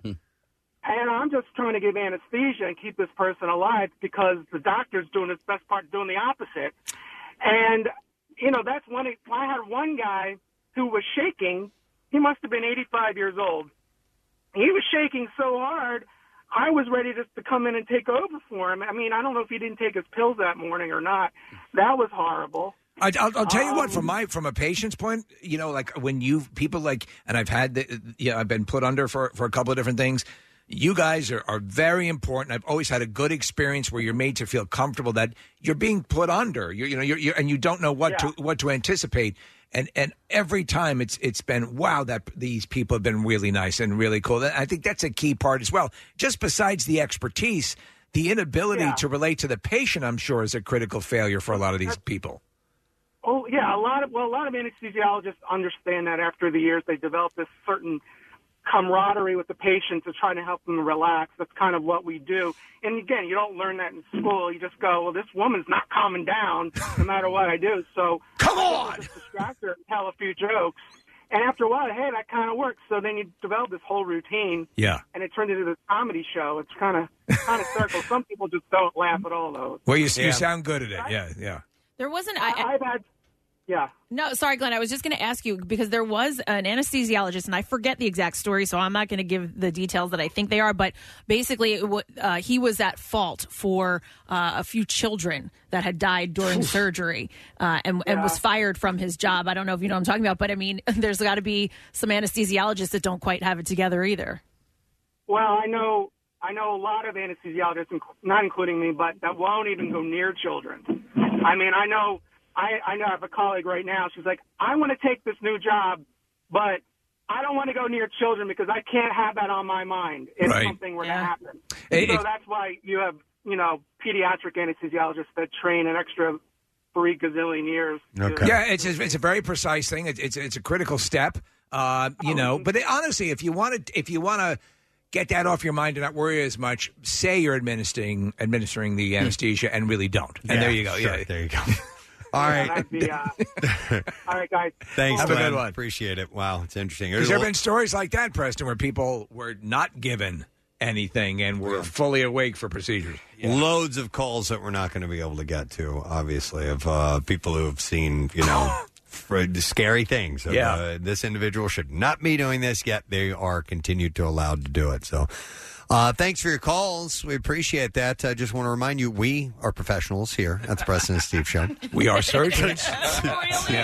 We are. We paid the $50. We did? Yeah, we got the policy. You don't even need an FCC license anymore, man. Right. You used to. You guys don't have them. No. Thank God there's no such thing in our industry as malpractice because we would be sued out the yin-yang. Stutter through live reads. Here's what we do. We take you to the happy place. We have Preston and Steve night, Thursday night in King of Prussia, and I have a 4-pack of tickets for you to join us. It's from 6 to 8 p.m. Thursday, like I said. I'm going early to go shopping first. Oh, joy. Callers 10 and 11, I will give you passes to. So cute. It's so cute and fun. 215-263-WMMR, and don't forget that you can check out all the details at happyplace.me and get the tickets there, as well as the most Instagrammable pop-up in America. Nice. It's at the mall through January 5th, by the way, where JCPenney used to be. 215-263-WMMR. Coming back with the Bizarre Files. Stay with us.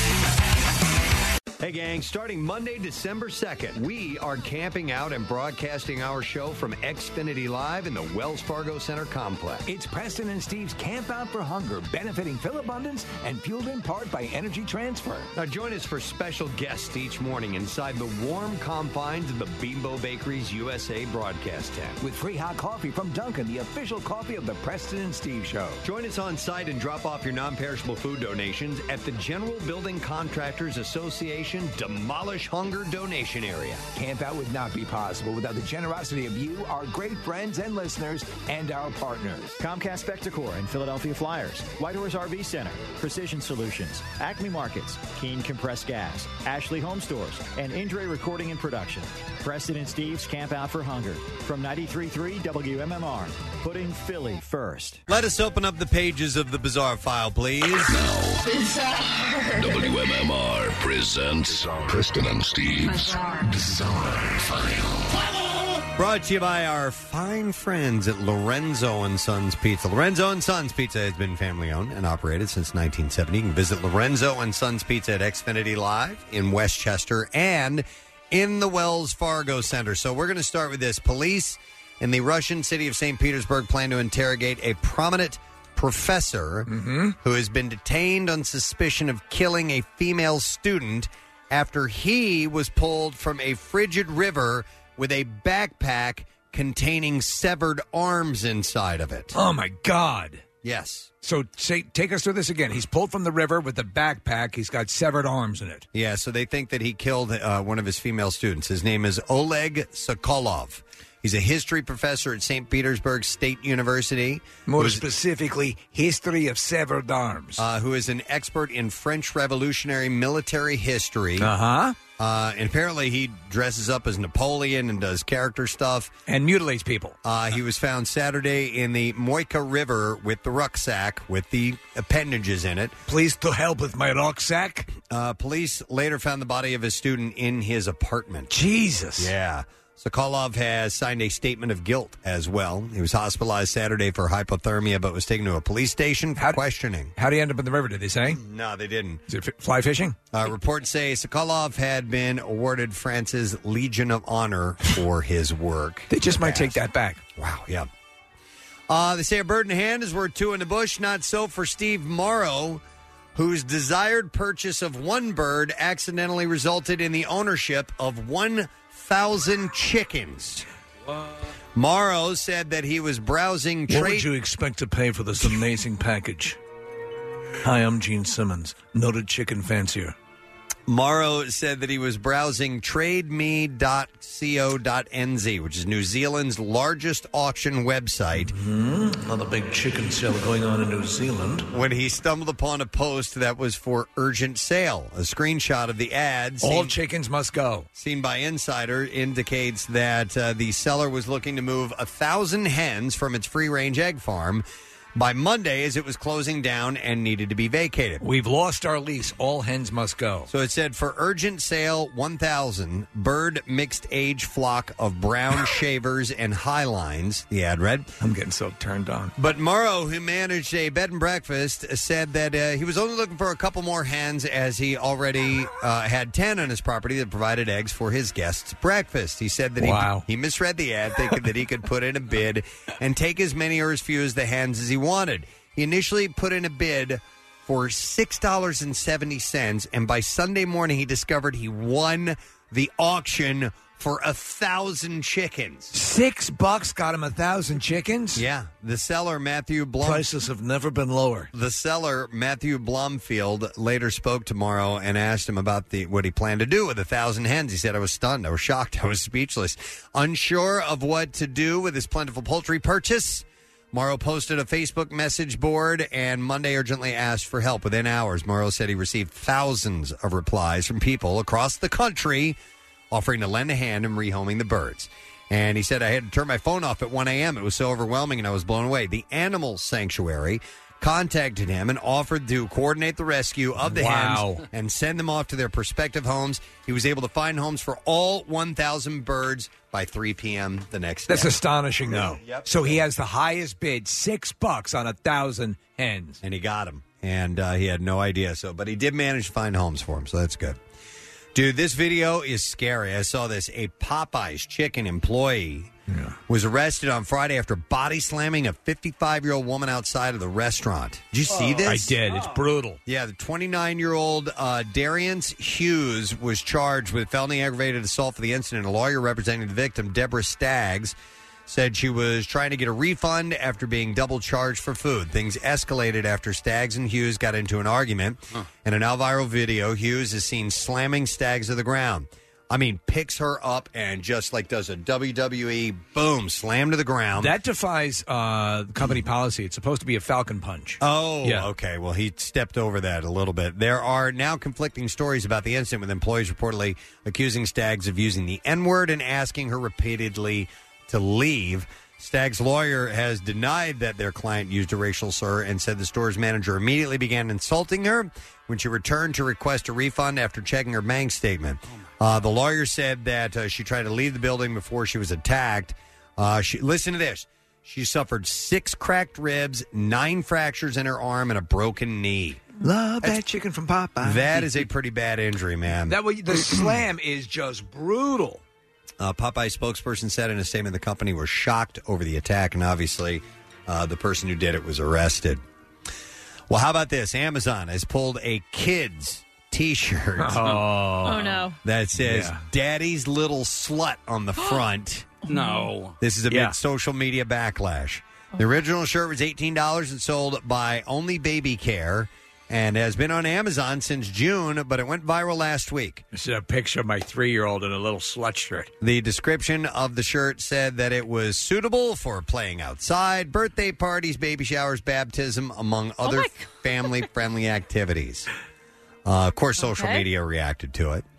And an Amazon spokesperson said that all sellers must follow our selling guidelines, and those who do not will be subject to action, including potential removal of their account. The product Who's checking this stuff as it goes up? Well, that's the thing. I don't think they check it right away because we've seen Nazi stuff. We've seen all kinds of things that end up by these third parties. I saw an adorable little baby Nazi onesie. The product in question is no longer available. Meanwhile, the T-shirt is still available online if you want to get Daddy's Little Slut. But not on Amazon? For your kid. It's just not on Amazon, yeah. Wow. Yep. Christmas, just around the corner. It's pretty wild. And there you go. That is what I have in the bizarre file for you this morning. All right, we have a couple of guests in our studio, and we're excited because they've released a comic book. Yes, always good news. And it's one from our own family. He's one of the most creative, talented guys we know, Mr. Nick Murphy. From our video department. And not only that, we were talking about you and your web series, your YouTube series, earlier this morning. Continue. And Nick's like a big star, man. He's been in YouTube world. He is a mofo. Loads of followers. He is the Orson Welles of YouTube. Continue is a 3-person show, and we have person number 2 from Continue. It's Paul Ritchie who's here. Hey. Hello. How you doing, Paul? Doing good. Nice to see you. Nice to see you guys too. I'd argue who's more person number famous? 1. Who's more famous? You or Nick Murphy? Probably Paul. Are we going off count? When you go to the convention, and obviously you break up your separate lines, and all the adoring fans line up, who gets the more excitement? Who gets the more exposed breasts and all that stuff? Probably Josh. Okay, Definitely Josh. Yeah, the one you don't have on the show. I think when we go to a convention, everyone looks like me. So it's hard to identify who there the are other those one is. girls that will wear the Nick's Little Slut shirt. From Amazon. They're really amazing. You have more Twitter followers, so he's more famous. Yep. Okay, sorry. Congratulations. Thanks. I'll concede. Officially more famous. All right, so you guys do this web series. It focuses on video games, gaming, that whole culture. It's a lot of fun. I've watched some episodes. You guys have a really good time. But just the two of you have gone in the comic book direction together? Yeah, so Paul and I, we co-direct a lot of the shorts that we do. We've co-directed a lot of films together, and then we just kind of have this working relationship. We through Continue, we were given the opportunity to make a pilot for Disney XD, which Paul and I co-directed, and the three of us from Continue wrote. And we just enjoyed working together. So we've been having a lot of opportunities come our way. What was the flashpoint there that said comic book would be really cool? We could get that done. Well, we started a podcast where we were doing some like role playing. Yeah. And then a listener and an old friend of mine actually approached us and said he really liked it and that he worked for this company, Epic, and thought that we could kind of use our show as sort of like an influence for it. Very cool. All right, so the title of it is The Cosmic Pizza Party, correct? Yes. Okay, and what's it all about?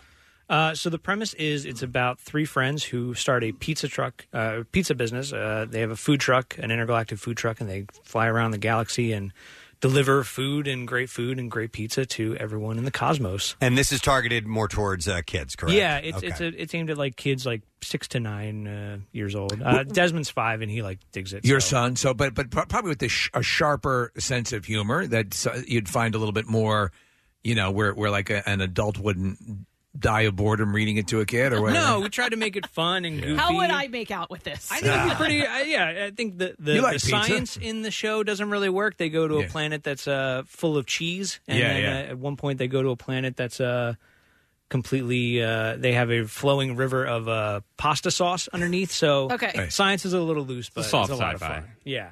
And so, how many issues so far have you put together?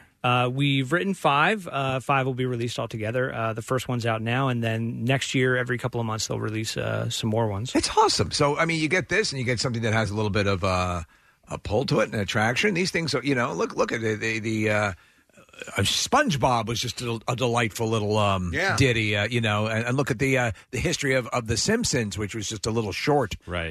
You go in multiple directions, and because you do have the ability to create animation and films and short films and stuff like that. Is that in the works? You're just going to take a sort of metered wait and see approach. Yeah, and that was kind of the most freeing part of it, right, Paul? It was kind of like when we write something that we're going to film and produce, it's like you're bound by the constraints of reality and everything logistics. Yeah. Now with this, we could write whatever we wanted, and Yeah. someone just has to figure out how to put it on a page. If they give us permission to make a cartoon, we'll do it. That'd be cool. Sure, absolutely. Who serves as the focus? Do you have a focus group? Do you use Desmond as your That was the start, yeah. Yeah. It was like, Des, what do you think of this? And he would not pay attention, and we were like, all right, we're not on the right track. Restart this whole thing. It's funny because, the classic Brian Regan bit about like writing kids' books and, about the clock goes tick and stuff like that.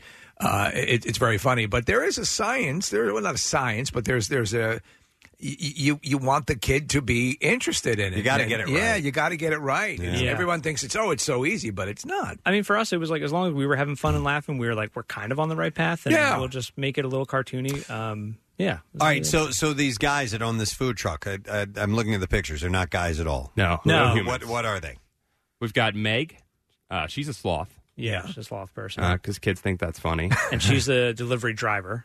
Second person is Susie. She's the cook. She's the chef. Takes the art of food culinary very seriously, but she's a slug person who is in a metal robotic suit because a lot of cooking deals with salt, and that is adverse to who she is. I like it. Okay. I couldn't help but notice that the delivery truck is a little bit of an homage to Spaceballs, is it? Oh, yes. Yeah. There's a lot of sci-fi homages in this, a lot of Star Wars. In our first episode, they fight against a giant space worm. There you go. So that's a lot of fun. Yeah. And then the third person, Paul? We got Mose, who is a crystal man, and he is the manager. He handles all the money. And then we have a robot, and that's Alan. And that's our little like homage to Allen Iverson. Oh, really? We named him after Allen Iverson. Seriously? Yeah, we just figured we would name, Okay. Why a little not? Philadelphia. I mean, the similarities are obvious. Yes. They're both ashy. Yes. They both like books. Yeah, they both like books. Both read a lot. Yeah, Alan can dunk pretty good, too. They both can float. Our Alan. Is the crystal guy Mose, is that an homage to the Mose scale? Oh, yeah. Wow, that's nerdy. Yeah. Oh, yeah. And I knew it. And Meg, the full name of the scientific name of a sloth is Megalos something. Okay. Oh, it's just Meg. Nice. Short name of that. Who else? I see some other characters here. There's the main villain of the entire thing is a guy. He runs a pizza chain. His name is Paparoni. Paparoni. All right. Paparoni's Intergalactic Restoroni, I think his name is. And the slogan is decent pizza, decent prices. Okay. There you go. You guys had a lot of fun with this. Oh, dude, we had a blast. That's it's so much cool. fun. We have some really cool, and every issue. I keep calling it an episode. I'm so like in film world. Every issue has like a different kind of like entrepreneur theme that kids can kind of latch onto. So the first one is all about make a plan, go through with it, follow it to the end. Don't take shortcuts. There's an episode about finding new audiences and making new things. So they go to a planet where the populace of the planet can't eat organic food they're plegans. They only eat plastic food, and so they need the crew. The crew needs to figure out like how can we feed people that eat things that we don't know how it tastes good. So marketing skills. Yeah, totally. So each one has a different theme throughout. Does it teach you to fire the ineffective and stuff like that? Like real business decisions? Yes. That eventually there is a conglomerate, and your whole thing is to overthrow the conglomerate. That's use children as labor. Yes. Oh, I love it. I love it though. This is full. It's inventive. It has a lot of fun, and I think this is the kind of thing kids would attach to. Yeah. How do people get it? I mean, is it in a physical form or is it digital? What's the format? So it's digital right now. It's on the Epic app. You can go to getepic.com. Epic is a really cool app, especially when your kid's learning to read. Desmond uses it all the time. Is it associated with the gaming as well? No, different Epic. It's an app where they have like thousands of books online that you can just read. If you are a student, if you're a teacher, it's free. If you're a parent, it's only like $7 a month. So we signed up for it, and Desmond reads it all the time. The coolest part is that a lot of their books have like a read to me feature. Yeah. So it'll highlight the words and read along to you as you go. So they made one for our book, which is really cool. They added like sound effects and music and stuff. It's like a little radio drama. Oh man, it's awesome. Is the app used in schools? Yes, a lot of teachers and students use it. Well, if this has a quasi learning aspect to it, it could serve as that as well. If you end up getting read in schools, that'd be pretty cool. Yeah. You could replace Johnny Tremaine, and I think it's better than Johnny Tremaine. Paul, would you agree? A little more up to date, I would say. I would say better than Great Expectations. Better Expectations. Better Expectations. Yeah. Wuthering Heights, though, no. You can't. Realistic Expectations. That's the more approachable book. All right, so just get the Epic app. Yes. And then look for Cosmic Pizza Party. Yes. And we'll post information about that and make it easy for people to get it who listen to the Preston and Steve Show. That's cool. What's going on with Continue, if you want to mention that? By the way, it's Continue with a question mark. Yes. If you want to search that on YouTube. Mm-hmm. Yeah, we're doing It's just going. Yeah. Okay. It just goes. We're in our 10th year doing it. Yeah. Dear God. Crazy. For a while. Yeah. Wow. How many YouTube subscribers do you have? Any idea? More than 200,000 right now. Nice. Yeah, we're chugging along. Every November we play fantasy games, so this is fantasy month, and we're playing some awesome fantasy. What are you playing right now? We just played Harry Potter and the Chamber of Secrets. Chamber of Secrets. How'd you like it? It was a lot of fun. It might be our best episode. Really? Episode was good. Game was bad. Yeah. If you're a big fan of something like there was a horrible Godzilla game. It just stunk. Yeah. But it was also fun because you got to be Godzilla and destroy stuff. You get to be Godzilla. Yeah, man. Nice. Great.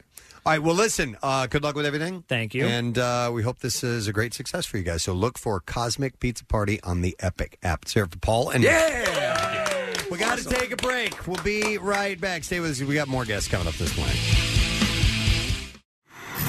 Get social with Preston and Steve and WMMR. Facebook, Twitter, the usual places. Back with more of the Preston and Steve Show podcast. All right, thanks, Kat. So I'm sitting on a bunch of stories here. We should probably clean out the junk drawer since I have so many things here. Yeah. Looks like you got a lot over there. I always have a lot. I'll never get to the bottom of this, but, we'll do what we can. Casey and the Sunshine Band, of course, are... Have you seen the commercials for his theme cruise? No. Yeah, Casey runs a cruise line with where he's basically the Kiss of this cruise, and there are other artists of the time, and it says, "Hey, join me on my cruise." Is it all disco stuff? Yeah, that could be fun. Wow, on my cruise. Let's see. How about we start with this one? 10-year-old boy Max Vrendenberg threw a message in a bottle in the Atlantic Ocean in 2010. His message included his home address in the hopes that his message would be found. But he had to wait 9 years. Finally heard back. The now 19-year-old college student from Massachusetts says he completely forgot about the whole thing until his dad sent him a photo of the letter and the reply in a group text. He said, "I read the letter from the recipient and my heart just dropped. Leave me alone." He and his father threw the bottle in the ocean on Long Beach in Rockport, Massachusetts, and he wanted whoever received his message to know a little bit about himself. He wrote, "I like apples. I like the beach. My favorite color is blue. I like animals. I like cars, and I like outer space. Please write back." It's pretty standard kid stuff. Yeah. The bottle had washed up on a beach in France. Oh, my God. Between Contis and Mimizan. And a guy or a woman named G. Dubois wrote back after it was found on October 10th. And it would have taken 9 years to cover the 6,000 kilometers that separates us, the letter said. You had grown a lot during that time. That's amazing. 10 to 19 years old, yeah. Vredenberg was shocked. He couldn't believe someone was kind enough to give him a response back. And he plans to get in touch with the letter writer and thank him for responding. I like felching, figging. Oh, my God. He's like a complete total pervert. That's funny. So he's in college. So all that time, we've talked about this before, and I forget whether you said you did or did not. But have you ever done the message in a bottle? No. Yeah. I wanted to. I did once. Yeah? Yeah. Never happened. Nothing Nothing, happened. not a damn thing. No, we did in grade school. You would attach like a message Oh, to on the a balloon. on a helium balloon. We attached a pork chop to a balloon. Nothing happened with that. Yeah. In fact, anything that we've ever done of that nature, Preston, has never worked. Nope. The balloons eventually fell out of favor because they're environmentally unfriendly, so they end up in the ocean, choking dolphins or turtles or whatever. Even wildlife. But that you would hear back from people. Sorry, Preston. Yeah. You would hear, but that I remember getting messages back from people because typically it wouldn't go too far. Yeah. You killed my dolphin. Yeah. My dolphin's choking. You put it in a plastic bag with an envelope or a postcard with a stamp on it, and they'd send it back to you. Yep. All right. Quick question before you change. Who was the guy who had made the? He had made it his mission to. There's a particular island that happens to be in the pathway of a lot of these bottles that we talked to him, Nick. Well, he's found several messages in bottles. Yeah, and he found one that was out of New Hope. That's right. Yes, Remember? that's it. We had him on the phone. Yeah. And he was able to track that person down eventually. That's which is cool. So that's what he does. All right, what else I got in here? Apparently, there is now a onesie for a baby with a built-in mop on it. Amazon is selling. That's a great idea. A baby onesie called the Baby Mop. Does it say Daddy's little slut on the front? It says that on the back. Okay. So the mop part's on the front. No. There are actually several brands selling similar baby onesies with a built-in mop. So essentially, on the chest and arms and legs is a mop-like material. This is a godsend. So as the baby crawls around on the hardwood floor, it cleans it up. I kind of love the essentially idea. Dusts it. The one issue is that as the kid rolls around, the kid is now attracting all the dirt is locking onto your kid. Yeah, it's covered in dirt. Kid's going to be covered in dirt anyway. It I locks guess. on anyway. Yeah. Yeah. So the idea is when the baby crawls around, it actually sweeps up the dirt and debris and comes in different colors and sizes. So it's like a human Roomba, I guess. Yeah. I can't put Jace in black clothing because we have two white cats, and that's essentially what he's doing. I'll say it to him all the time. I'm like, you're just mopping up cat hair right now. And I have lint brushes all over the house because if he does have something that's black on, we've got to do the lint brush before we leave because it's ridiculous. If you've ever seen the movie Murder at 1600. Yes, I have. Wesley Snipes. So at the very, very beginning, the opening part with the credits, I probably don't remember this, Steve, but there's a guy who's cleaning one of the rooms in the White House, and they have these big wooden floors. And so he's got on his knees and arms, he's got essentially like I guess, Swifters, like giant swabs. Yeah. And he does this like swimming motion and goes across the floor to clean it. I don't remember, but I don't doubt that's true. I'm wondering if they really do that or not. It's a good invention. As opposed to using, you know what I've always wanted to use? That big rotating floor polisher. And ride it. And ride that Yeah, thing. if they can do it with mowers, why not that? I've always wanted to ride on, because you know that you can sit on it and spin around. In fact, I've seen videos of people doing that before. Casey, you're a swimmer. Do you think you could swim across a hardwood floor like that? I guess you're doing the breaststroke, right? Yeah, probably. I Yeah, mean, it probably sorta. would hurt. Yeah. It's like doing a snow angel in reverse. Yeah. In gravel. like that, yeah.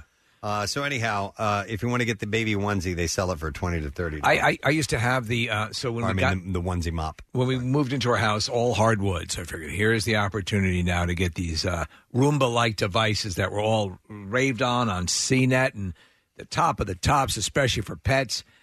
And I was using them, and the one thing none of them can handle, none of them can adapt to, is a pile of cat puke. Yeah. So if you it'll clean up the dust, it'll clean up the debris, but if it hits a cat puke or cat poop or whatever slick, it will spread that all over the place. So they become useless. Yeah, man, I could see that. Hey, Preston, did you ever have to swab the deck like a sailor? Any like on a boat? No. Just have you like ever been a sailor? Have you ever been a sailor? Yeah, I worked in a kitchen. Yeah, so Same you had to thing. mop a lot. Yeah. Okay, because we had when I was a lifeguard, you had all the side work to do, and there was this one giant room that you had to swab. You know, that was one of your deals. And at first, I hated it because it was just a huge room that you had to mop the whole thing. And then there was a guy who was like one of the board members of the pool. He used to be in the Navy. He's like, "You're doing it all wrong, son." You know, and he taught me how to like swab the deck. And after a while, I'm like, I was in Guadalcanal, you little turd. You think that's how you swab a deck? I didn't mind mopping. No. Because it was usually the last thing, and you knew you were going to be done pretty soon, so Yeah. I didn't mind mopping. As a lifeguard, you had different side jobs, and so obviously it was the end of the night. So you either had to clean the bathrooms or swab the deck, or you didn't like. I didn't know think- you said that. It was like the worst. When I do became you manager, pull the I never bodies out walked of the in pool? Well, the pool was closed at this point. Yeah, I didn't mind cleaning the bathroom because you didn't have to swab anything. You threw some cleaner down and then hosed it off, and that was pretty easy. there. The thought of what was spraying up at you. Of what? What was Toilets? spraying up at you? Oh, Kathy, you could not have survived. In my first gig was a 24-hour place, and the bathrooms were open. And I mean, it was like a CSI crime scene every time you went into it the morning after, especially on a Saturday morning after all night. Horrible. So the baby mop. Baby mop. That's available now. Baby wants to mop. All right, let's go to something else here. So we touched on the nominees for the National Toy Hall of Fame a little while back, but they inducted the entrants last week. They did? Yes, there are 3 that are going into the National Toy Hall of Fame. So they are Matchbox Cars. Love them. The Coloring Book. And the card game Magic the Gathering. Okay, so Magic the Gathering, I'm too stupid to play that. But I had a number of coloring books growing up. I can't believe the coloring book wasn't even in yet. They hang on to some older To do basic this. ones, to make Yeah. sure that I think an old one gets in each year. I don't know if I've told this story on the air before. But I've won a coloring contest. Perhaps you guys have heard. It was a McDonald's coloring contest, and I won a book about the history of the hamburger. Did you even win a coupon for like a free hamburger? or I did anything? not. That's, I weird. won a book that was the history of the hamburger. Where is the actual Hall of Fame? It is inside the Strong National Museum of Play in Rochester, New York.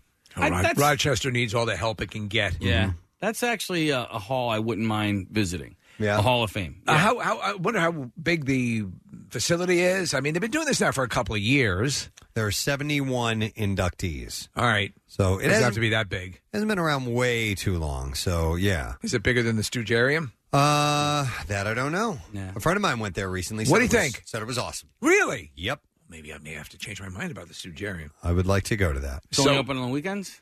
I think that is the case. Rochelle and I, one time we were driving through the middle of Missouri. We were going to her parents' lake house, and we saw a sign, and we had to stop and pull over and go to it because a friend of mine used to sell door-to-door vacuum cleaners, and it's always been kind of a joke. Yeah. And so there was a vacuum cleaner museum.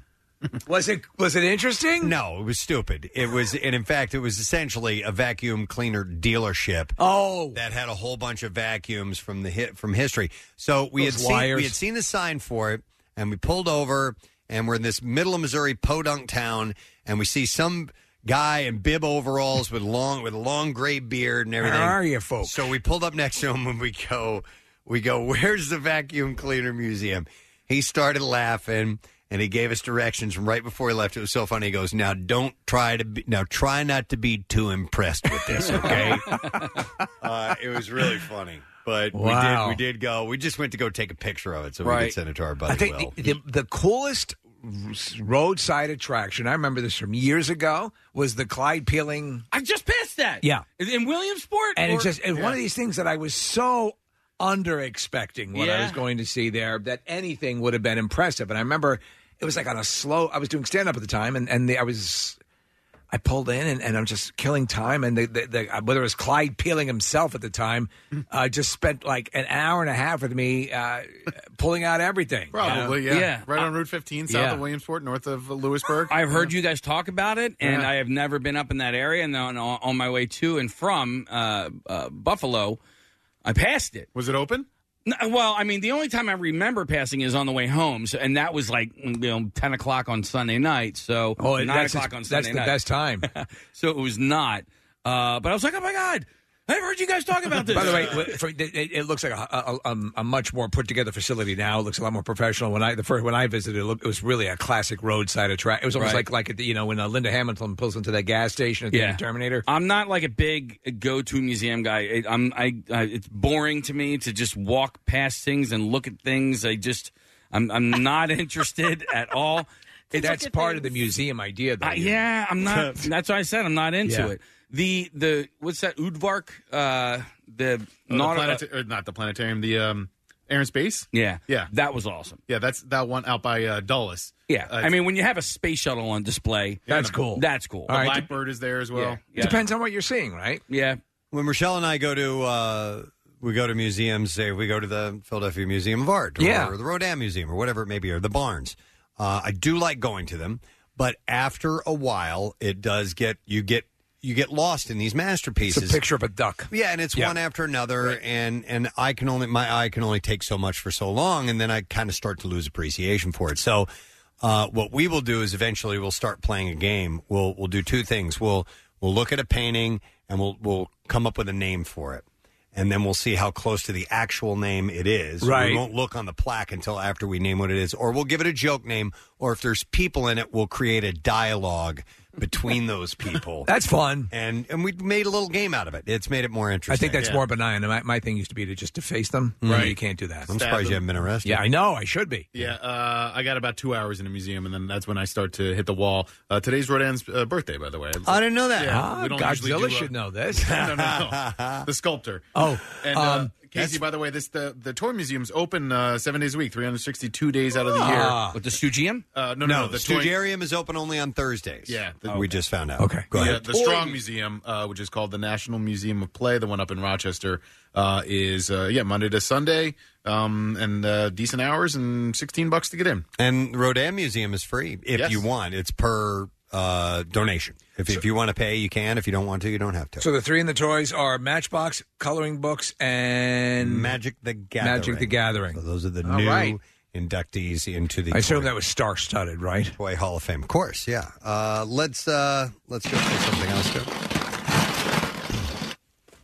Why do certain pop songs make you feel good? Why do they? Researchers found that the right combination of uncertainty and surprise is what gives the listeners the most pleasure.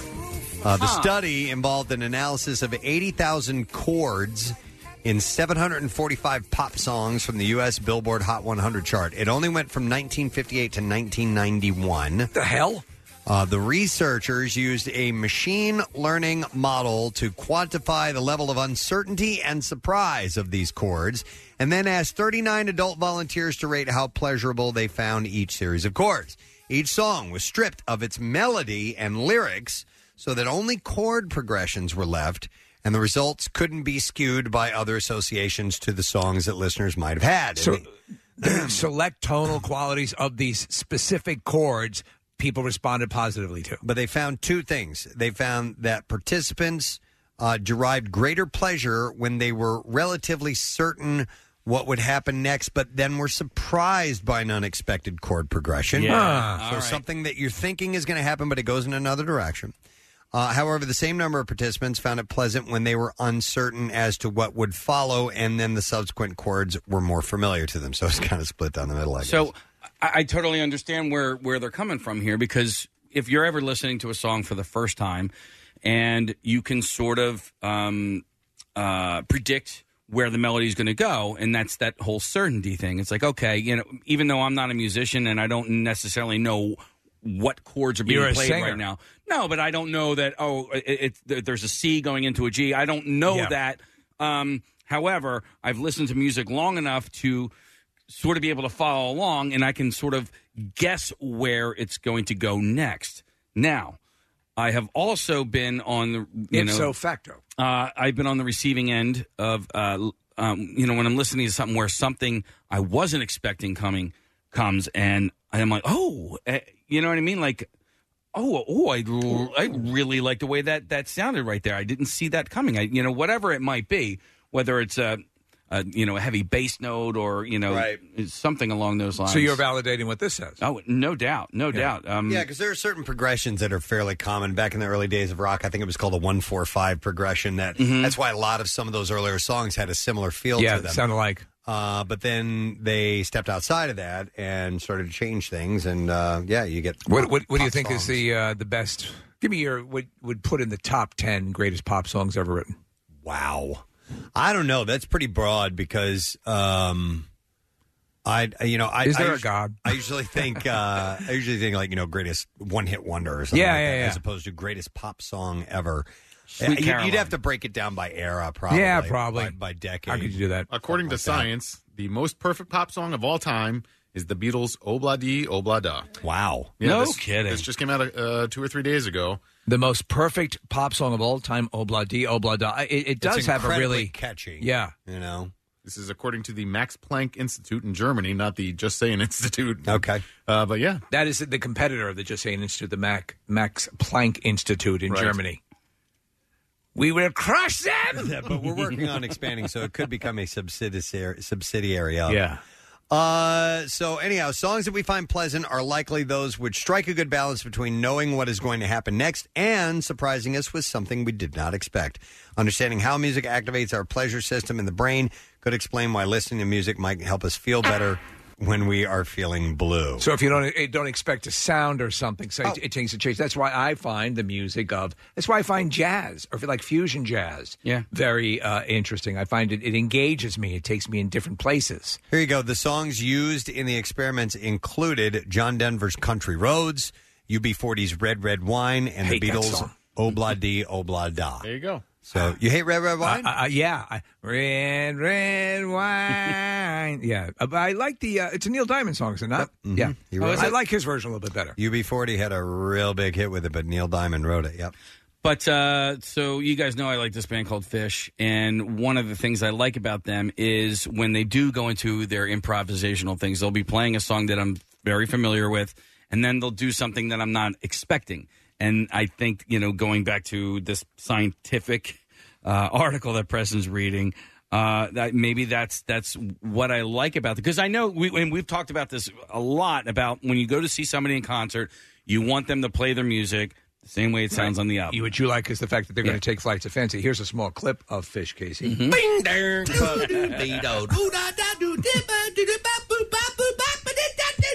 I went and saw them in December of last year, and they were doing a song that they've done a million times, a song called Tweezer, and then they dropped what's called a bass bomb on us, and it's just a boom, and you can feel it, and nobody expected it and knew it was coming, and if you listen back to the concert,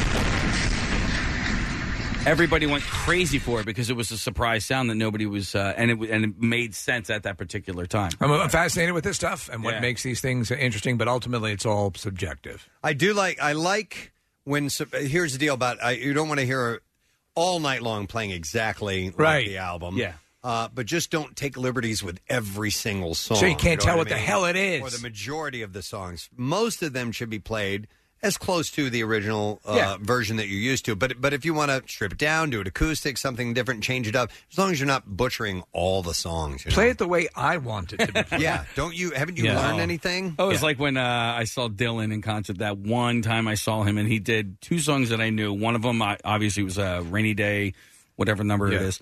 And then he did Tangled Up in Blue. I had no clue that it was Tangled Up in Blue. Oh, really? He completely... I mean, he changed the tempo. He changed the melody. He loves to do that, which is the conundrum of Bob Dylan, the legendary Bob Dylan. I've seen him a number of times in concert. One or two times I would say he was good. I know he's a legend, but good for me is like, can you recognize what he's playing, and do you like his song selection? And that's not always the case.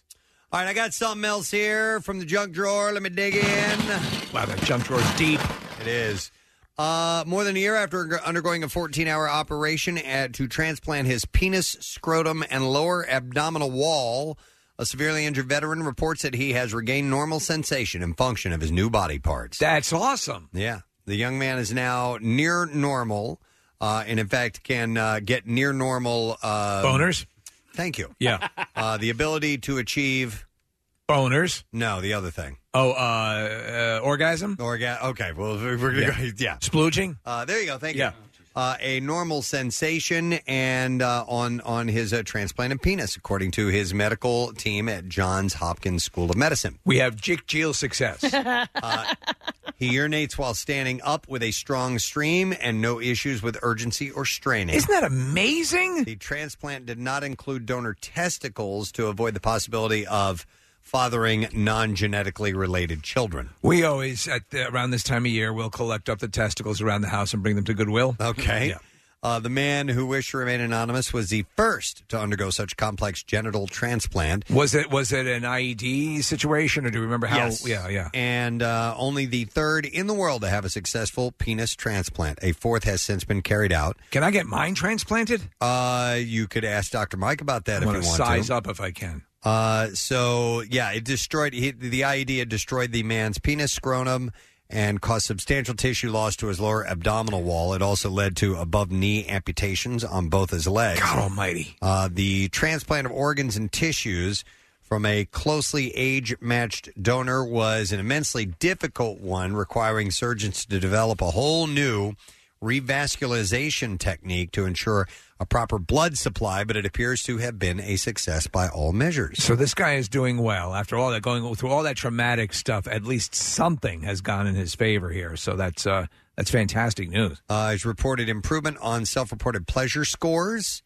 as well as reporting an improved self-image and feeling whole again. How are your pleasure scores these days? Mine are pretty solid. Yeah. The man has returned to school, is living independently with leg prosthesis, and is very satisfied with his transplant. So the other day I was taking care of myself, and one of the judges gave me a 7. Oh, wow. Which judge? I'm like, what? Wait, how many judges? 3. Okay. Yeah. And then an alternate. So you were upset by that I 7? was upset by that 7. Yeah. Yeah. Everyone else gave me 9s. So it was encouraging news for others in need of such reconstruction. According to the Department of Defense Trauma Registry, 1,367 men, nearly all under the age of 35. Do you know who beat me? Returned from Iraq and Afghanistan with genital injuries between 2001 and 2013. So 1,367. Well, you would think because of the nature of the explosions and stuff like that, a lot of what they deal with, the fact that they can do this and hopefully give some hope to these guys is great news because, that's an aspect of their life that goes away. So it's important that they got past this and they were able to do this. And now what does this mean for the future? They now plan to undertake 60 penis transplants. So can cost $300,000 to $400,000. So what used to be sci-fi, Preston, which used to be sci-fi with the face, remember? And now we have face transplants, genital transplants, Yeah. growing extra appendages, cybernetic appendages. How close are we getting to the medical extension of life through artificial, for example, what they're doing with vision and hearing? Yeah. And, you see the footage of people who've never heard before suddenly getting the ability to hear things. What they're able to reverse or slow down. Yeah. I think a long time from now, certainly not in our lifetime. I'm hoping by the end of the show that they will be able to extend the human life quite a bit, barring accident and things like that. They're not going to, we're never going to be impervious. Right. A bus hit them. But I've got to believe that now I think the difficult part is for the brain though to make sure that you have. I'm 170. Yeah, then that might be the case. You can physically live that long, but we're not supposed to live that long. But I'm out of my mind. Yeah, no, you're exactly right. I always think of the example, Preston, of vampires. So what say if you get bitten, and I know this is all scientific, vampirism is, and it's real, but if you're, so you're 99 and incontinent and with a walker and you get bitten, and now you're going to live eternally in that condition. Like that. It's like, and then you have Interview with the Vampire, which a little girl gets bitten and she's that forever. Yep. And then outliving everybody that you know and love. Yeah. Yep. That's a tough one, too.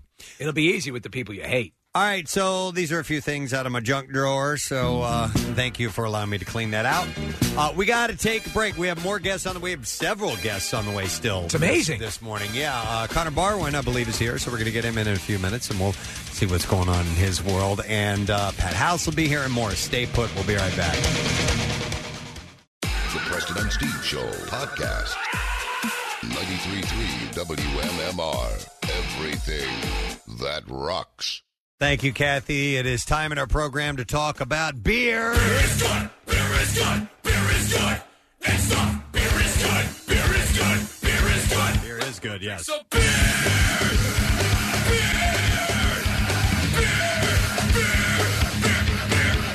Figure we do a low-key intro with this.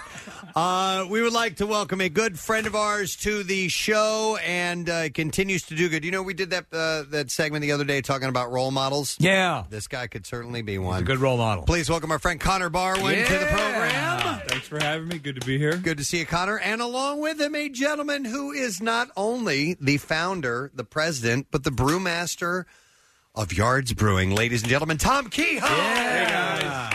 How you Tom doing? as well. Tom, you're very generous. Your company is very generous with a lot of charities, and that means a lot to all of us who have various charities that hit you up and prey upon that. But you're always there at the ready with stuff, and it means a lot. So thanks for all your endeavors. Thank you. It's one of our core values. Yeah. All right, and so in lies the relationship between you two guys is being charitable, doing some good stuff, because Connor has the Make the World Better Foundation, and now we've married that with beer, right? Exactly. So last year we did the first version. We did a beer, and then this year is the evolution of it. And we made Tom made an IPA that's available this month at select bars and beer stores, which we're really excited about. Okay.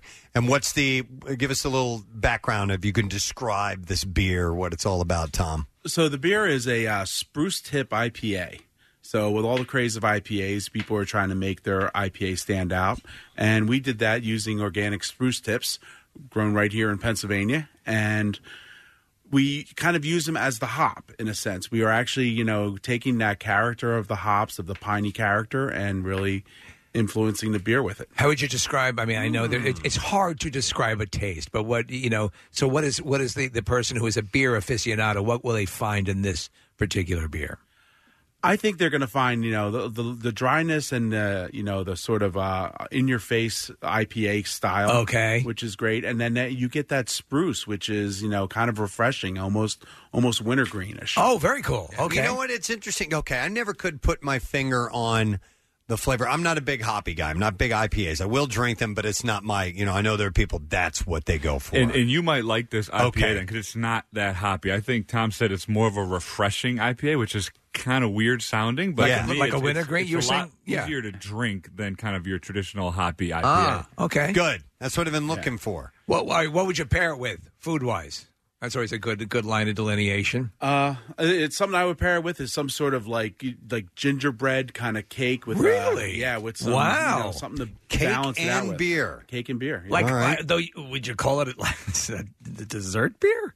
No, definitely not. Okay, yeah. Because it's something that gives a great character that complements. Well, it sounds very unique. Some of those flavors. Yeah. Cool. Yeah, that's awesome. So, Connor, for those who don't know about the Make the World Better Foundation, you've built parks and done kinds of stuff. Do you have any particular project that's coming up that this is funding, or this is kind of funding all of our projects? I mean, next year we have 3 projects that should be under construction next summer. So we're super busy. We got a lot going on. We have a project happening in the spring at our first park we ever did. We've got a $14 million project happening in Grays Ferry, and then we have another project, Waterloo Playground, finishing up in kind of West Kensington. So a lot going on. Is this your job now? Right now, it is my job. Yeah, I mean, 'cause that's kind what of it pay to seems do like. it. My wife says. Yeah. Now that I'm retired, I have some free time. It's been awesome. I'm at the office a little bit more. I'm there about 20 hours a week, and then I'm kind of doing other stuff. But it's like you're the real deal. Like, you get it done. You're actually going out there and doing this. It's really cool. Yeah, and moving forward, we'd love to help other athletes do this kind of stuff because, to your point, Kathy, I mean, we work on public space and we try to build community through these projects.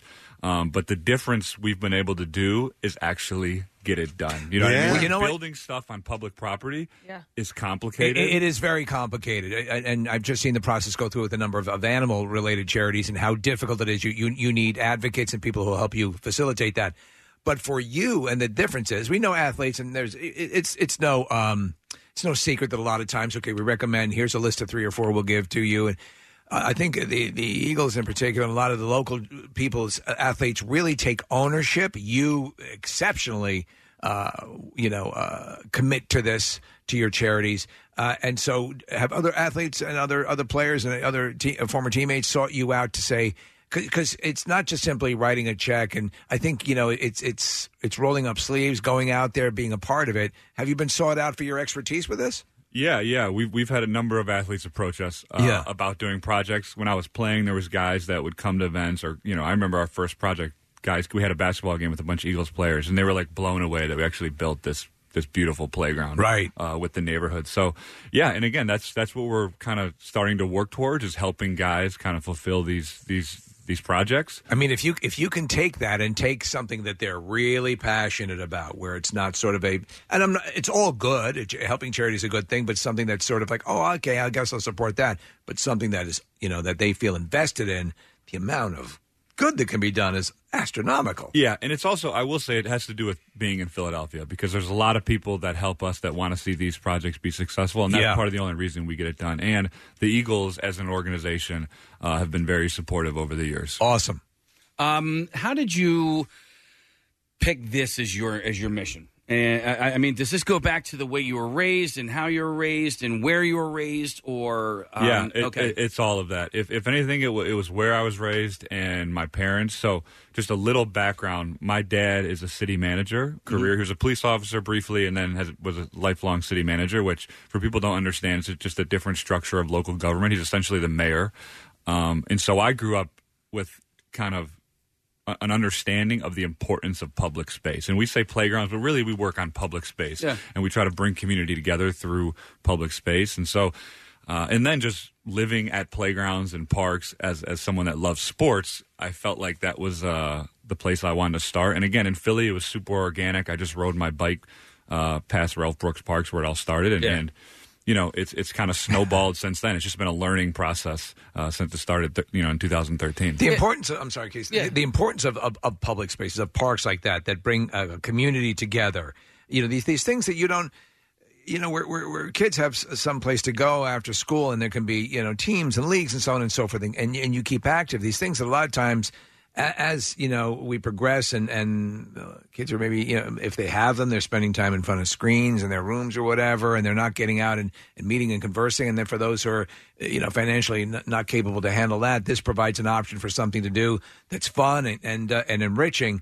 When you roll by that on your bike and you see something that will be there and will change lives for years to come, that's got to be a wild rush. Yeah, it's great to see the finished product. And but again, for us, it's as much about the process of getting there, right? And watching how these projects connect people. You know what I mean? Mm-hmm. Through kind of talking about what they want to see happen, and then finally when it's done, this is a place for kids, but also for adults, older people to just get to know each other and talk, which is something that people aren't doing enough of. Obviously, you get your hands dirty and you help with the whole the construction, the building, and all that sort of stuff. And some of your teammates will come out and do that. And then obviously you need professional help to construct some of this stuff. But you also get the community involved, so they can take ownership of it as well. That's the biggest thing we do. They're Right. part of the design. They're part of the whole process. They're part of construction. It's great. As much as they can be. You know what I mean? Yeah. And that's where we see real dividends because you kind of build up stewardship through the process, and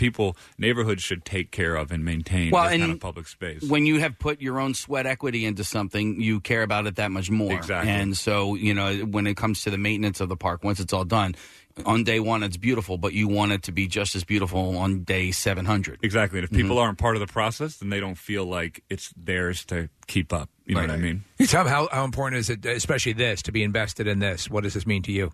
It's awesome. It's part of our core values. We talk about brew on to others all the time. Right. And beer being like a great communicator, for translating into events and raising money, I think it really, was a great choice to, It's a good pairing, beer. as we said. This is what I'm saying is great about Philadelphia. There's great brands like Yards that want to support stuff that we're doing. If we didn't have a brand like Yards supporting us, it'd be hard for these projects to happen. Somebody wanted to point out on our text messages that spruce tips are also high in vitamin C, so it's good for you. It's good for you.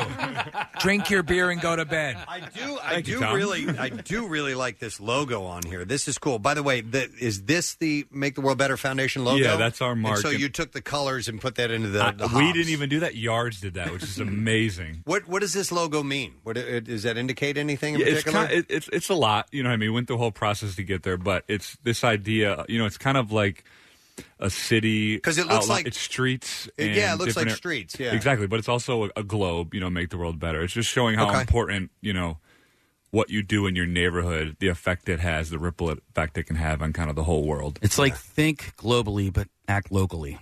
Take care of your neighborhood. Did you just make that up, Case? I did not. I stole it from something. E pluribus unum. Yeah, exactly. That too. So where all can everybody get this, Tom? Where are they going to find the Make the World Better Foundation? The official name of it is the First Draft. Wait, is that what it is called, First Draft, or not? It's a series that we do called First Draft, which is sort of experimental beers that we put out. But it's Make the World Better IPA. Okay. Exactly. All right. And where all they get it? So you Anywhere get and everywhere? at Yards Brewing Company, and there's a whole list of bars that have really, jumped on this. Is it on your website? If people want to look, yeah, the list of bars that carry it? List of bars will be on It's the on, website. if you follow MTWB on social media, it's on our social and it's on our website. Every beer store and bar that has it. And we'll put links to that on PrestonSteve.com as well. So there'll be no way you can miss it. How's fatherhood treating you, man? Amazing. Yeah. Amazing. I just did a 4-day father-son only trip Wow. to Cincinnati with my 17-month-old son. Wow, that's big. And I made it home yesterday. We both made it home in one piece. Where did you go? We went to Cincinnati, where I went to college, and went to my first game I've ever been to since I graduated. So you traveled. You flew with a 17-month-old by yourself. Yes. How was it? How did he do? Well, I got super lucky. First of all, there was an open seat next to us because he's under 2, so he was going to sit on my lap. Yeah. And I've flown a bunch with him and my wife, but never alone. First time we had an open seat, which was a game changer. But the flight home, not so good. A little rough, but well, can you have a veterinarian give him a shot and put him in the? It's not that long of a flight, though, right? Yeah, it was like an hour 15. But he was getting snacks, and on this flight home, he wanted to dump the snacks out and then throw them around, and kept asking for more. So I had to give him more, but so he wouldn't cry. So it was kind of chaotic. Are you conscientious? I mean, part of the thing I always think, my heart always goes out to, my wife and I don't have kids, but parents with young kids who are trying their damnedest to keep them corralled, but yet still they're kicking seats and stuff like that. Are you just sinking inside like, oh my God? Well, I made a decision. I was like, he could either cry on this flight or he could make a mess.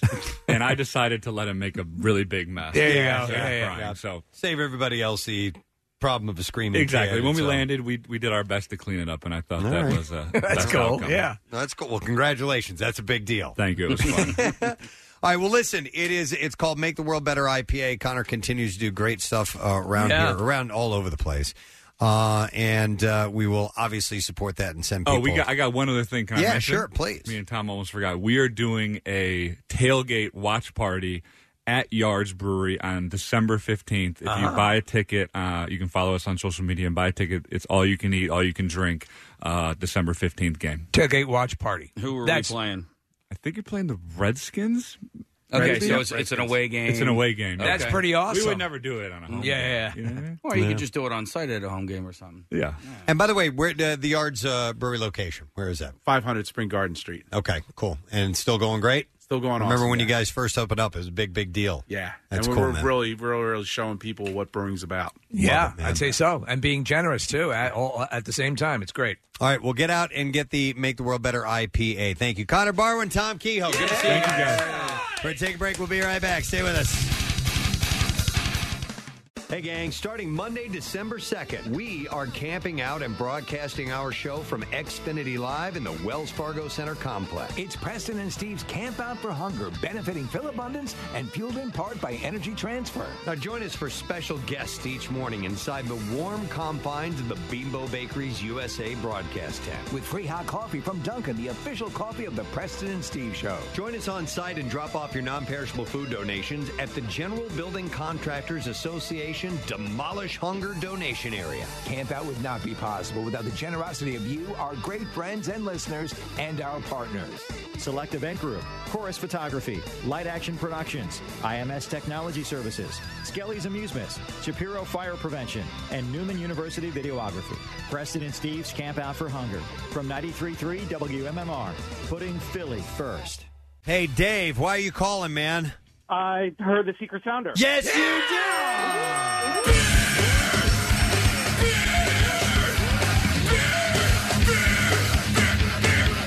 We're going to give him a case of beer. Yeah! How about that? Hang on the line, Dave. So let me explain for those who may be new listeners of the Preston and Steve Show.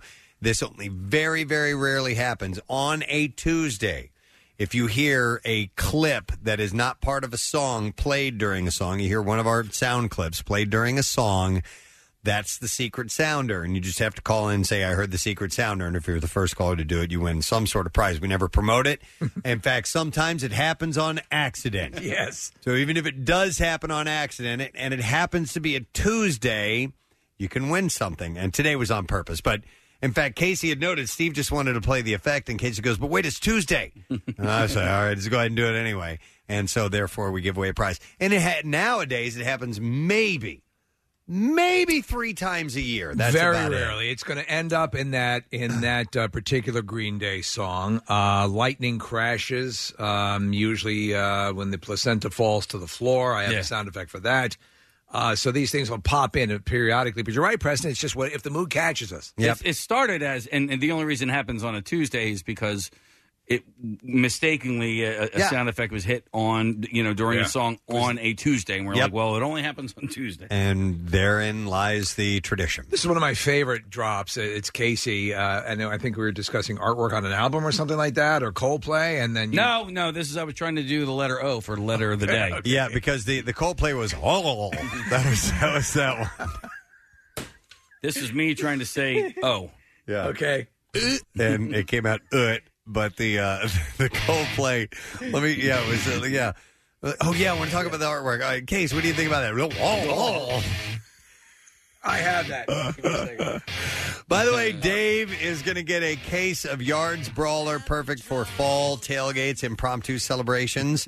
Look for Yards Brawler in the orange case wherever fine beers are sold, including Exton Beverage in Exton. We just had Tom Kehoe, the founder, president, and brewmaster of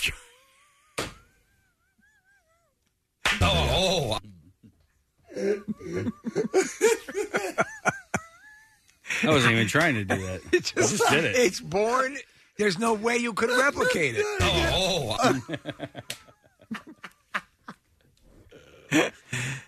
Oh, they're my favorite things. When stuff happens by accident on this show are just my absolute favorite things. Do the other one, please. And they're on the same page. I mean, it sounds like he's being rattled in a paint mixer. Yeah. We really have to move on. It sounds like he's being shaken when he says Does your wife know your tongue can do that? Oh, my God.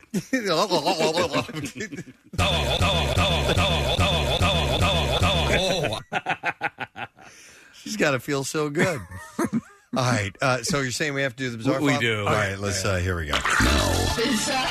WMMR presents Preston and Steve's Bizarre File. Brought to you this morning by Heritage Business Systems. The document imaging equipment solution is Heritage Business Systems. Service, satisfaction, reliability, that's Heritage Business Systems. Business Systems. Yeah, I want to tell you about top-notch business. And now a Xerox-owned company. All right, so I'm going to go with this. It's not really a bizarre file story, but this can't go unnoticed. This is so cool. A scheduling mix-up forced customers into action at a Waffle House restaurant in Birmingham, Alabama on Saturday evening. It appeared to be a miscommunication over coverage of shifts. The crisis started when workers left after the first half of the shift as previously planned. But only one employee remained to cover the second half of the shift. Whoa. Leaving a gap that some customers jumped in to fill. Ethan Crespo saw firsthand how difficult it would be getting a waffle, watching the overwhelmed worker awash in bewilderment as he took orders. And it was at that point that an unknown man at the bar sprung into action and headed for the kitchen. Crespo thought the transition was so seamless that he clearly was a staffer, but he was just a kind stranger. That's very nice. And security cameras showed several customers getting up, washing dishes, bussing tables, and doing that stuff. Cleaning out the registers? Well, they didn't do that. One customer put on an apron and washed the dishes. He did a great job, said Pat Harper, the Waffle House district director of PR. God, there have been times when I've been in a restaurant and they're in the weeds, as they say. Yeah. I'm like, Christ, I want to help these people. The lone person on payroll, only known as Ben, and the mystery man feverishly worked to accommodate the night dinner crowd. A couple other customers joined the activity. They said it was remarkable, and the PR guy said, our concept works best when we serve the customer, not the other way around, but we certainly do appreciate the effort. That was really cool. Listen to this. A recent plane crash in Texas was caused by a gender reveal stunt that went completely off the rails. Oh, enough with these things. The pilot of the plane was flying at a low altitude in the town of Turkey, not far from the Oklahoma border. But when the pilot released the 350 gallons of pink water for the gender reveal, it caused the plane to slow down and get into an aerodynamically stalled. Oh, my God. And it slammed into the ground and flipped over. 2 people on board suffered only minor injuries. So now a plane crash, the result of a gender reveal. Could you imagine if they were at a more substantial altitude? Yeah. They'd be dead. They'd have killed some people. For a gender reveal. Yep. A Swiss brothel has decided to swap female staff for sex robots after demand soared among cash-strapped clients in search for a cheap thrill. The brothel in Kriens, a city in Switzerland, has replaced most of its prostitutes with the dolls, and the move is proving very popular. Arsenal 51 Brothel has over 12 sex dolls to choose from and only has a couple of prostitutes left working there. Man, they must be tuckered out. This comes as another sex robot company launched a $2,000 transgender doll with a detachable penis. Yodel-a-hee-hor. The brothel offers the doll service for just 90 Swiss francs. Huh. A session, whereas the services in real life for a prostitute started at 200 Swiss francs. Per session, 200 Swiss francs per session, so more than double the price. It also offers to bring the chosen sex robot to home if required. It's me, gay robot. I made you some pancakes. Wow, they accommodate everybody's desires. Prostitution is legal in Switzerland. Didn't know that. And licensed brothels are available in the country. Arsenal 51 claims the sex doll is the sex doll that you have always dreamed of. She's always up for it, never has a headache, no periods of bad moods. Well, it's not a traditional period. Battery acid leaks out. Let me ask you something here. Yeah. How do they clean these things from session to session? They claim the dolls are washed and disinfected after every use, and there are cleaning products in each room in the brothel should you wish to give them another clean before you go at it. Mm-hmm. But they recommend you should still wear a condom. Dude, a doll and you're wearing a rubber. Rubber. She's rubber. Yeah, you'll never get around it. Do I have to wrap it up? One more. All right, let's go with a short one. Here we go. Lawrence Township, Pennsylvania police responded to a man struggling to walk down the Clearfield-Shawville Highway with a vacuum cleaner on Thursday. Jason Schmokey was seen walking the white fog line of the highway in and out of traffic, struggling with a large box containing his Bissell vacuum cleaner. I'm taking the vacuum cleaner for a walk. Police identified Schmokey. Schmokey's his name? Schmokey. And found that he had a warrant for unpaid fines. They reported that Schmokey was also drinking while on probation with a no alcohol clause. Schmokey like drinky. Charges have been filed for public drunkenness. Schmokey was reportedly taken to the Clearfield County Jail, where he was placed in the cell with his vacuum. So did he provide any reason why he was walking around with his vacuum cleaner? Nope. That's Schmokey for you, isn't it? Not one bit. That's old Schmokey. Old Schmokey. On top of old Schmokey. All covered with vacuum cleaners. And that's what I have in the bizarre file for you. Okay, a tradition is coming up once again. Hang on. We have to get past that part to get into the cherry pie because it is time for Mana's Pie in the Sky. If you don't know what that is, we're going to bring you up to speed. We have our good friend Laura Payne, who is here this morning, the senior manager of marketing and events for Mana. How you doing? Good. How are you? Thanks for having me. We're doing wonderful. Of course. Absolutely. We love your pies. Thank you. They're amazing pies. Now, here's the deal. For those who need a pie or just want to do something good, you're going to want to buy one of these. It's going to benefit Mana, and I want you to explain. We do this every year, but people still need to be told what exactly Mana is, Laura. Sure. So Mana prepares and delivers meals to people who are living with critical illnesses here in the greater Philadelphia area. So literally our neighbors. Our neighbors receive 3 meals a day, 7 days a week. They're made fresh in our kitchen, and they're tailored to their medical state and other dietary needs. They work with our chefs and our dietitians to make sure they're getting exactly what they need. And the meals are delivered to our client's home at no cost to the client, and pies help us do that. Yeah, so, the phrase is manna from heaven, and this is definitely angelic in what you guys do, because I can think of not only do the meals come, but they come with people who are they may be the only person that someone sees throughout the day, and especially like on Thanksgiving. And it's more than just hey, I'm going to throw this pie at you and run. They come in, and there's socializing, and there's things that matter to people, whatever situation that they're in. But I mean, this is literally, it's life-saving. It's nutrition. It's food coming in, and people taking the time to do it. It's such a pure, wonderful charity. Thank you so much. We feel the same way. We have amazing volunteers who deliver our meals year-round in the kitchen, and then over 500 volunteers who help us pull off Pie in the Sky. So I don't know how you do it. I don't know how you do it year-round. I mean, how you guys afford it. Obviously, it's just strictly on people donating money. Yep. So we're individual giving, events, grants. We have a couple insurance partnerships that are very important to us. But what really helps is we have 7,500 individual volunteers who come in every year. We're only a staff of 40, so we absolutely couldn't do it without our amazing volunteers. It's just tremendous. And then the people who go around and deliver, and everyone who's participated at any level, if you can't get out and participate, buy the pies. I, like last year, was a banner. I think I bought 6. And I'm going to do that again, probably a couple more. But I'm going to hold you to that. Yeah, I remember this now. Yeah.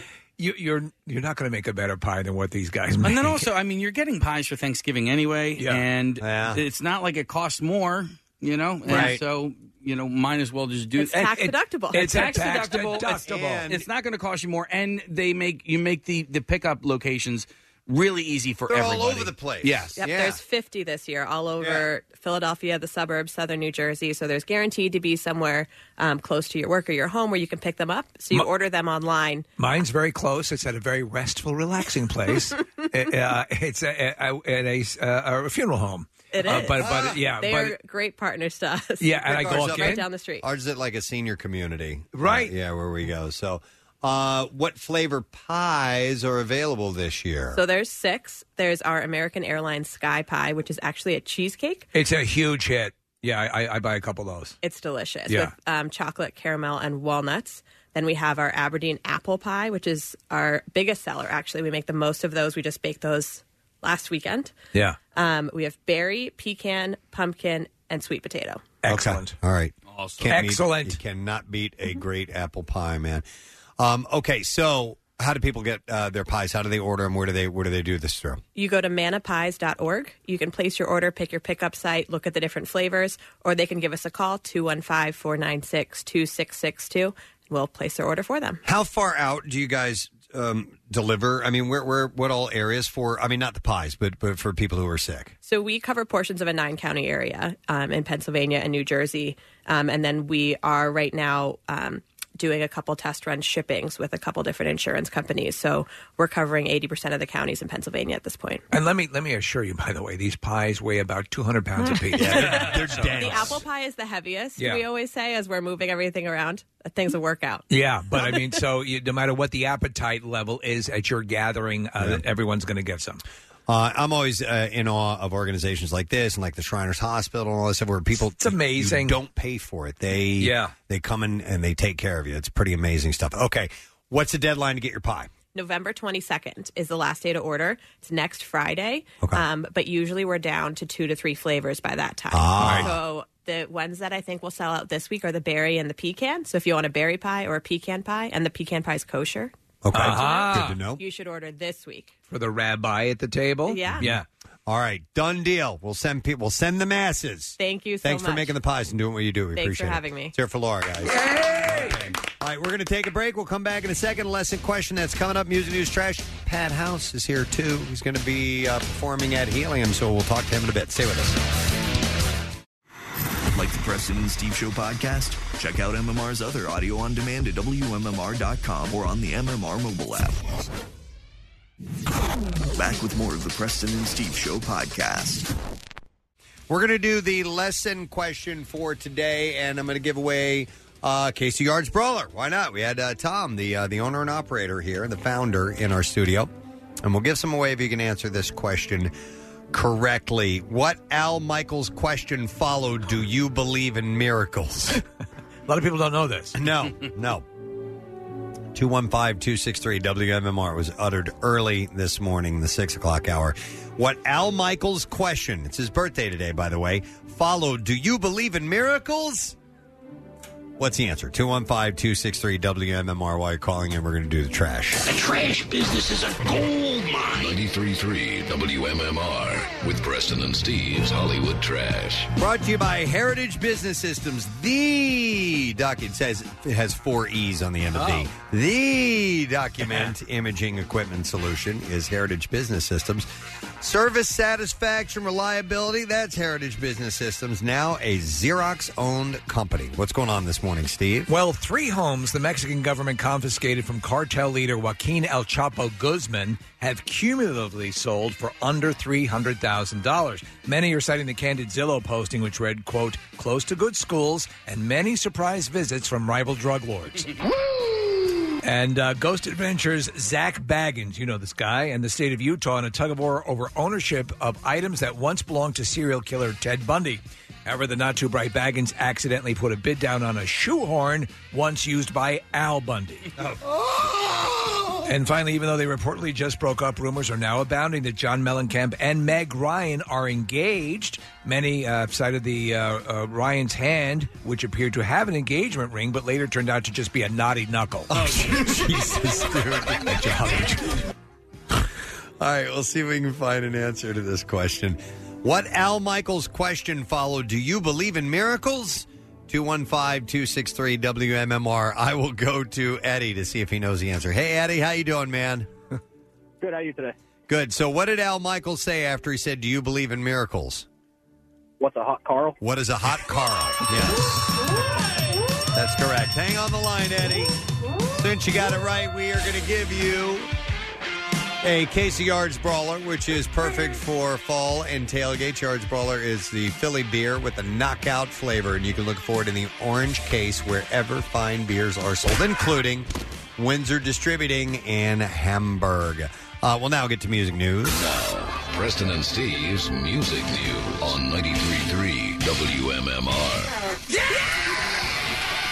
Oh. All right, music news brought to you by Hers, a Philly hometown favorite for generations.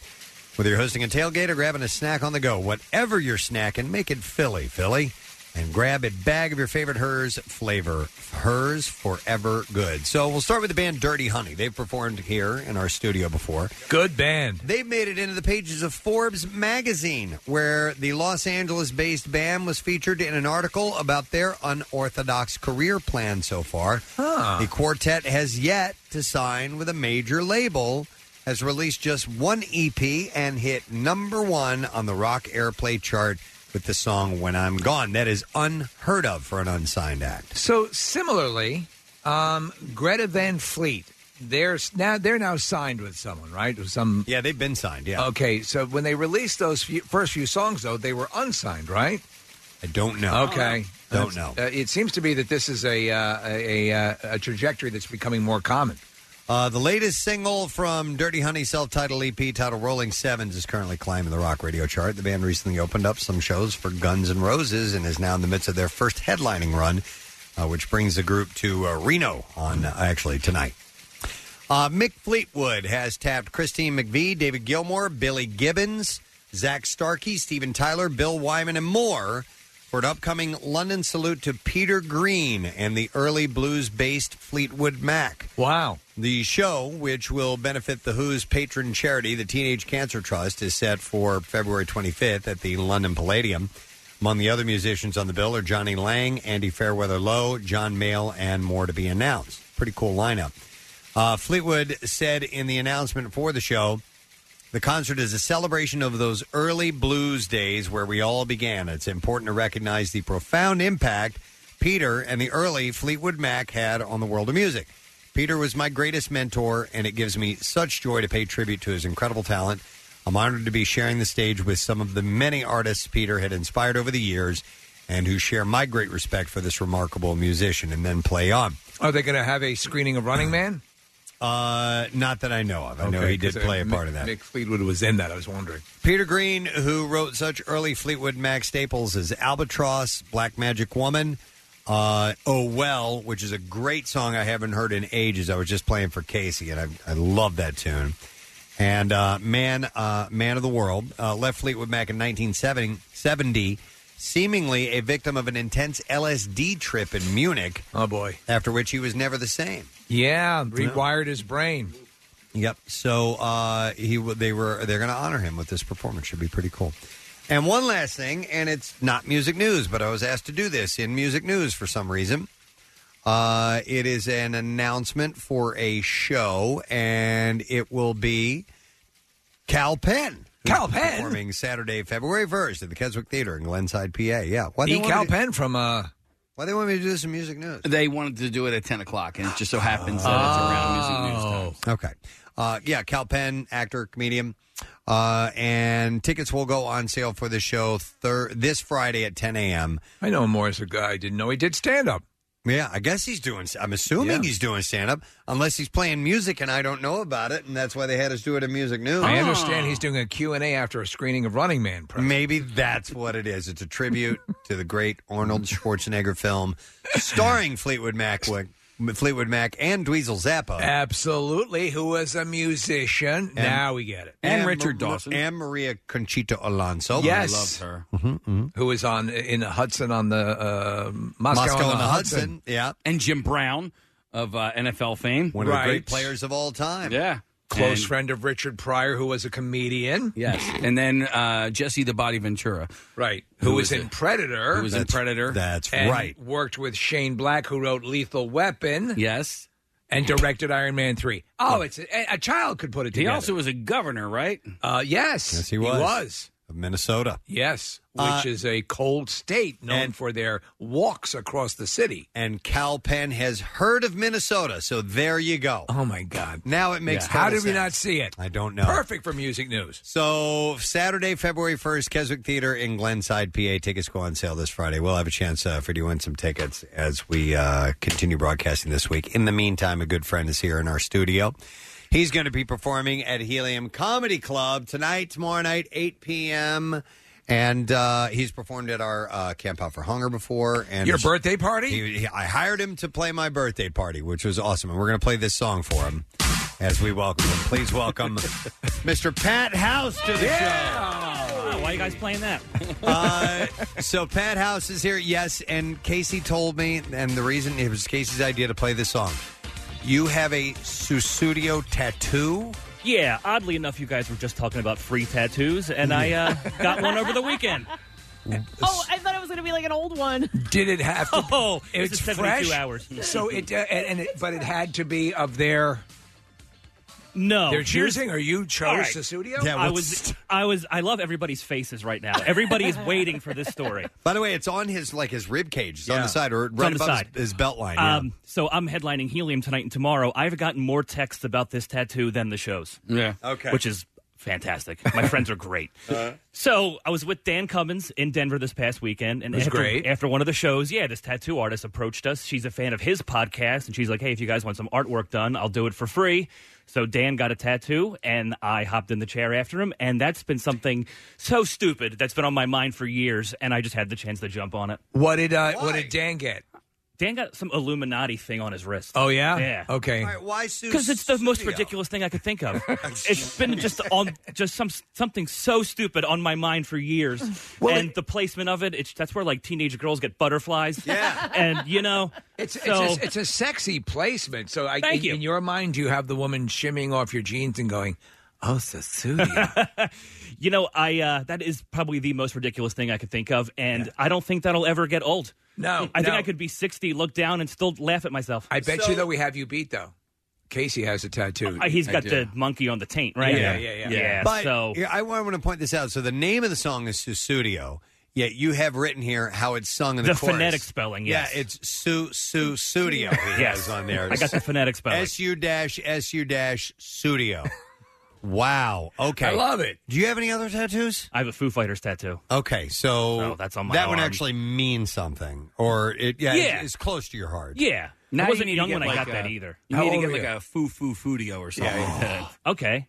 Or just like a horn section on the other hip. After Studio, put like the horns, just in parentheses, horn section. Yeah. Earth, Wind, and Fire horn section. Just have that written out. But to answer your question, I was 26 or 27 when I got the Foo Fighters tattoo. So those are the two tattoos. I do dumber stuff as an adult than I ever did as a teenager. Well, because it's the worst. You're pretty much the same person. I love your wow into the microphone. That was like a whispered wow, which has a lot more impact. It does, because it means that's don't me know what to say. Shaking my head. But man, if it makes you happy, then go for it. It's just something stupid. I love it. You tweeted something. We actually turned it into a conversation not that long ago. Yeah, I heard that. And it got a lot of response, which Pat had just posted. Women that haven't seen each other in a long time is the worst sound on the planet. Oh my God! Oh, I saw it. I heard it gets yesterday. raised a couple octaves, and there's arms moving, and it's just a scene for everybody. So the great saleswoman here, Dina Poole, and she I don't know who she had seen, but there was oh my God, and it was high pitched, and it was the whole deal, glass shattering everywhere. Yeah, you can hear it 2 blocks away, right here in our very own offices. Between men, when that happens, if it's a buddy you haven't seen in ages. It's not loud. It's dude. Yeah. It's what's like, up, man? How's it been? But I mean, even not just what's up, how it's been. Even if you're excited to see him, the most you're going to get is, dude. Yeah. How you doing, man? Yep. It's women different. like to bring it up to like glass shattering So levels. you tend bar at Anthony's at Paxton Hollow, and I'm sure you hear it quite a bit. Oh, absolutely. Okay. At weddings and even just if people meet up for dinner. But then, if women meet up at the comedy clubs, I hear it there. I feel like it's something I encounter a lot. It just took me a long time to put the wording out there. You're around festive locations. So as a comedian and as a bartender, how are your life advice skills? Oh, that's an interesting question. I don't know. I'm tired all the time. I bartend Monday, Tuesday, Wednesday, and then I'm on the road almost every single weekend. Right. I'm just constantly moving. But do you get? You know what? Nobody asked me for advice, so that's probably for the better.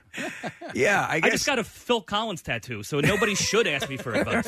Yeah, that's actually how you shut them down. See this? I decided to. Hey, do man, this. I'm having some problems with my friends. Look, dude, I just did this, so I don't know if I'm the one to come to. Right.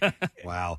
Do you get as mixing drinks goes, and that's you've got a couple of jobs, so that's one of them. Do you take pride in your cocktails? I do, and I love my job. I've been there for 16 years, and I love bartending, and I get a lot of material out of it. I could see where that but would. It's not even me. It's just other people are dumb. and rude and annoying. So I don't think a single day goes by where I don't write something down from my job. Yeah, I would imagine. The bartending material is constantly changing in my set. I mean, you're constantly hearing stories too. People are just that's one of the occupations where someone can be standing a foot and a half away from you, but people will say they have full-blown, life-revealing conversations because they think you know. Man. Yeah, right? You become the psychiatrist. Have you heard anything volatile or parents that hate their kids, kids that hate their parents, like divorce husbands stuff. that hate their wives that hate their husbands? Everything across the board, male and female. Have you ever seen like a marriage disintegrate right in front of you or anything like that? I mean, because sometimes people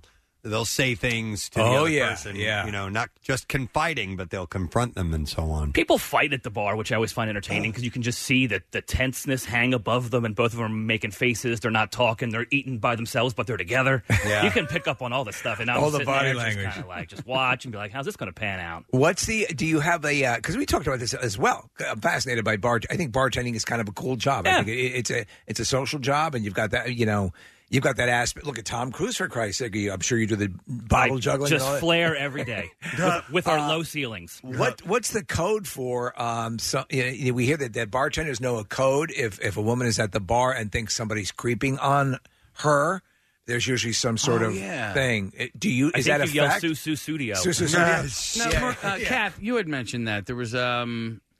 Is it the they way have to do with an angel or something like that? Angel, like they ordered a drink. They ordered a specific drink, like an angel or something like that. Like a Pat House on the Rock. Yeah, what was that? geez. Wait, hold on. Let me see if I can find it. It's like angel's wings or since something. I bartended a public golf course, 95% of my clientele is dudes. So this never comes my way. Yeah, I they're just all have men, bros, 50 and plus golfers all day, every day. Mhm. Yeah.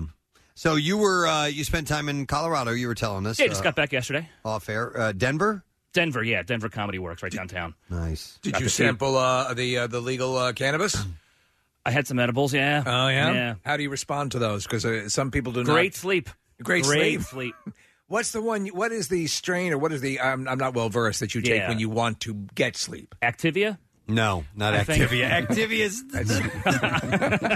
that's for yeast infections and stuff. No, I think it's Indica. Indica, sativa, Activia. I don't know what's what. Yeah, and that's what Jamie Lee Curtis was selling for bowel for Activia. regularity. Yeah. I remember Indica because I remember hearing the term Indicouch. Right. Yeah. Yep. If you have, you're going to be into couch. If you have one of these. By the way, the drink is called an angel shot. There you go. People are texting in about that. So next time, if there's one of the 50-year-old golfers feels he's being creeped on by another 50-year-old golfer, he'll order the angel shot. Hey, what's it like playing for? Are people getting high in the audience if you're doing a comedy club, sitting there popping edibles or what? Yeah. I've never seen so many people removed from a club like I have this past weekend. Really? And they're not disruptive. Well, some people were, but they were just like falling asleep. And you could tell when they walk in, they're just not right. Their eyes are all glossy. And I'm like, you're coming to sit in a dark room for 90 minutes. You're already half asleep. Yeah. Their eyes are all glossed over. You can just see it when they walk in. And the one security guard was telling me they kick out people every show. People just come to the club messed up, and they have to remove them. I saw a special on that about the drug culture. It was also saying that obviously peripheral businesses like restaurants and things that serve stuff that are doing quite well. It's really enhanced that. But there is sort of like a zombie-like thing that's going on at public events, and people getting in that situation. They're there, but they're not there, and you can see it. Yeah. That's why. So, what is that for you? Like as a comedian, when the audience appears to be kind of made fun of him for it. I was like looking out at them, and I'm like, half you guys look like you don't even want to be here. But I don't even know if you're even awake or not. You can just see it fully, just glassed eyes, right in the front row. It's like, wow, you have to focus for the next hour and a half, right? Yeah. It's not a movie you're watching where you can zone out. Like we're going to tell stories that you kind of have to be in the moment for, but they're just like zonked out. How do you how do you signal to a bouncer or the club if there's someone you think who's not somnambulistic? I mean, but I don't legitimately disruptive. I don't really dime people out, but I mean, people around the messed up person will. Okay. Find security be like, hey man, the guy next to me is drunk and talking loud, or the guy next to me is full on sleeping. So you let them do that. Yeah, I'm not getting involved. Look at me. Right, yeah. I feel like I play volleyball. So you're playing Helium. You got tonight and tomorrow. You mentioned your friends texting in. Do your friends come out and see you still, or have you been doing it so long? No, I have a lot of friends that come out. They're really cool. Oh yeah, no, it's awesome. And the selling point is I tell them I have a lot new material since last time, so there'll be a couple repeats, but trust me, a big chunk of it is brand new. So don't think you're going to sit there and be like, oh, again. Do you put your friends in your material sometimes? Sometimes, yeah. It's more just everyday life. I mean, people that I get annoyed by. And I'm also an idiot, too, so... Make this a probably studio talk about the tattoo tonight. Yeah. So, yeah. What about relationships? I showed the crowd in Denver the tattoo, and they went nuts every single show. Really? I can't believe just by it's a good investment showing them how their reaction was insane. With relationships, when you've been involved, have you incorporated stuff from that into the act, and has that ever landed you in hot water? No. I mean, everything I talk about on stage is true. Oh, you got the thing up there. So whether it's relationships or jobs, I mean, everything I talk about is true to my life. So, yeah. The truth is there. And pretty much funny stuff happens every day. Yeah. So, well, I mean, I know what Steve's saying because I know across, that I feel like it comes to me. Like I don't sit there and write funny stuff. Something happens, and then I just can't stop focusing on it. Sometimes people don't want their stuff, even if it is funny. Yeah. Well, I mean, I also don't say names if it's a specific person. You show pictures. Yeah. 100%. Yeah. I set up my PowerPoint, and this is her. Nice. All right, and so you back in town for a while since you were on the road? Yeah, I'm in town pretty much through the rest of the year. Local stuff. It's been a busy year, but for the rest of the year, I'm pretty much hanging close to home. Well, we're so happy you're coming in. We made some little chunks of pie for you. Thank you. I saw. For you. Lots of them. Oh, good. All right, so Helium Comedy Club tonight, tomorrow, 8 p.m. at heliumcomedy.com to get your tickets to see Pat House. Thanks for being here, Pat. Thank you. Good time. And there is the song. Forever, you will have to come out on stage for this now. All right, we'll take a break, and we'll be right back. Make sure you stay with us. The Preston and Steve Show podcast. 93.3 WMMR. Everything that rocks. 10:40 on this Tuesday morning. Temperatures are dropping.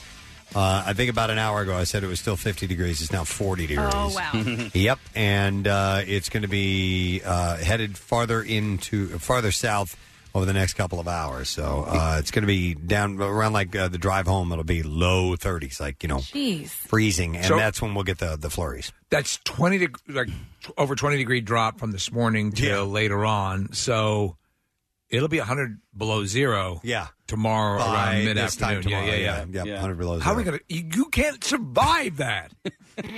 We'll find out. We're definitely, I think, turning a corner as far as temperature is concerned, and that's why yesterday I had to power wash, so I power washed. I got all of that stuff done. I mowed the lawn, and then I was able to shut off the water for the outside for the rest of the season. We'll still have a little bit. This is an anomaly, so we'll have it click back up. But you're right. Good to get that done. I actually set up my my staging for my Christmas decorations. Yeah, unboxed everything and got it ready to go. So because.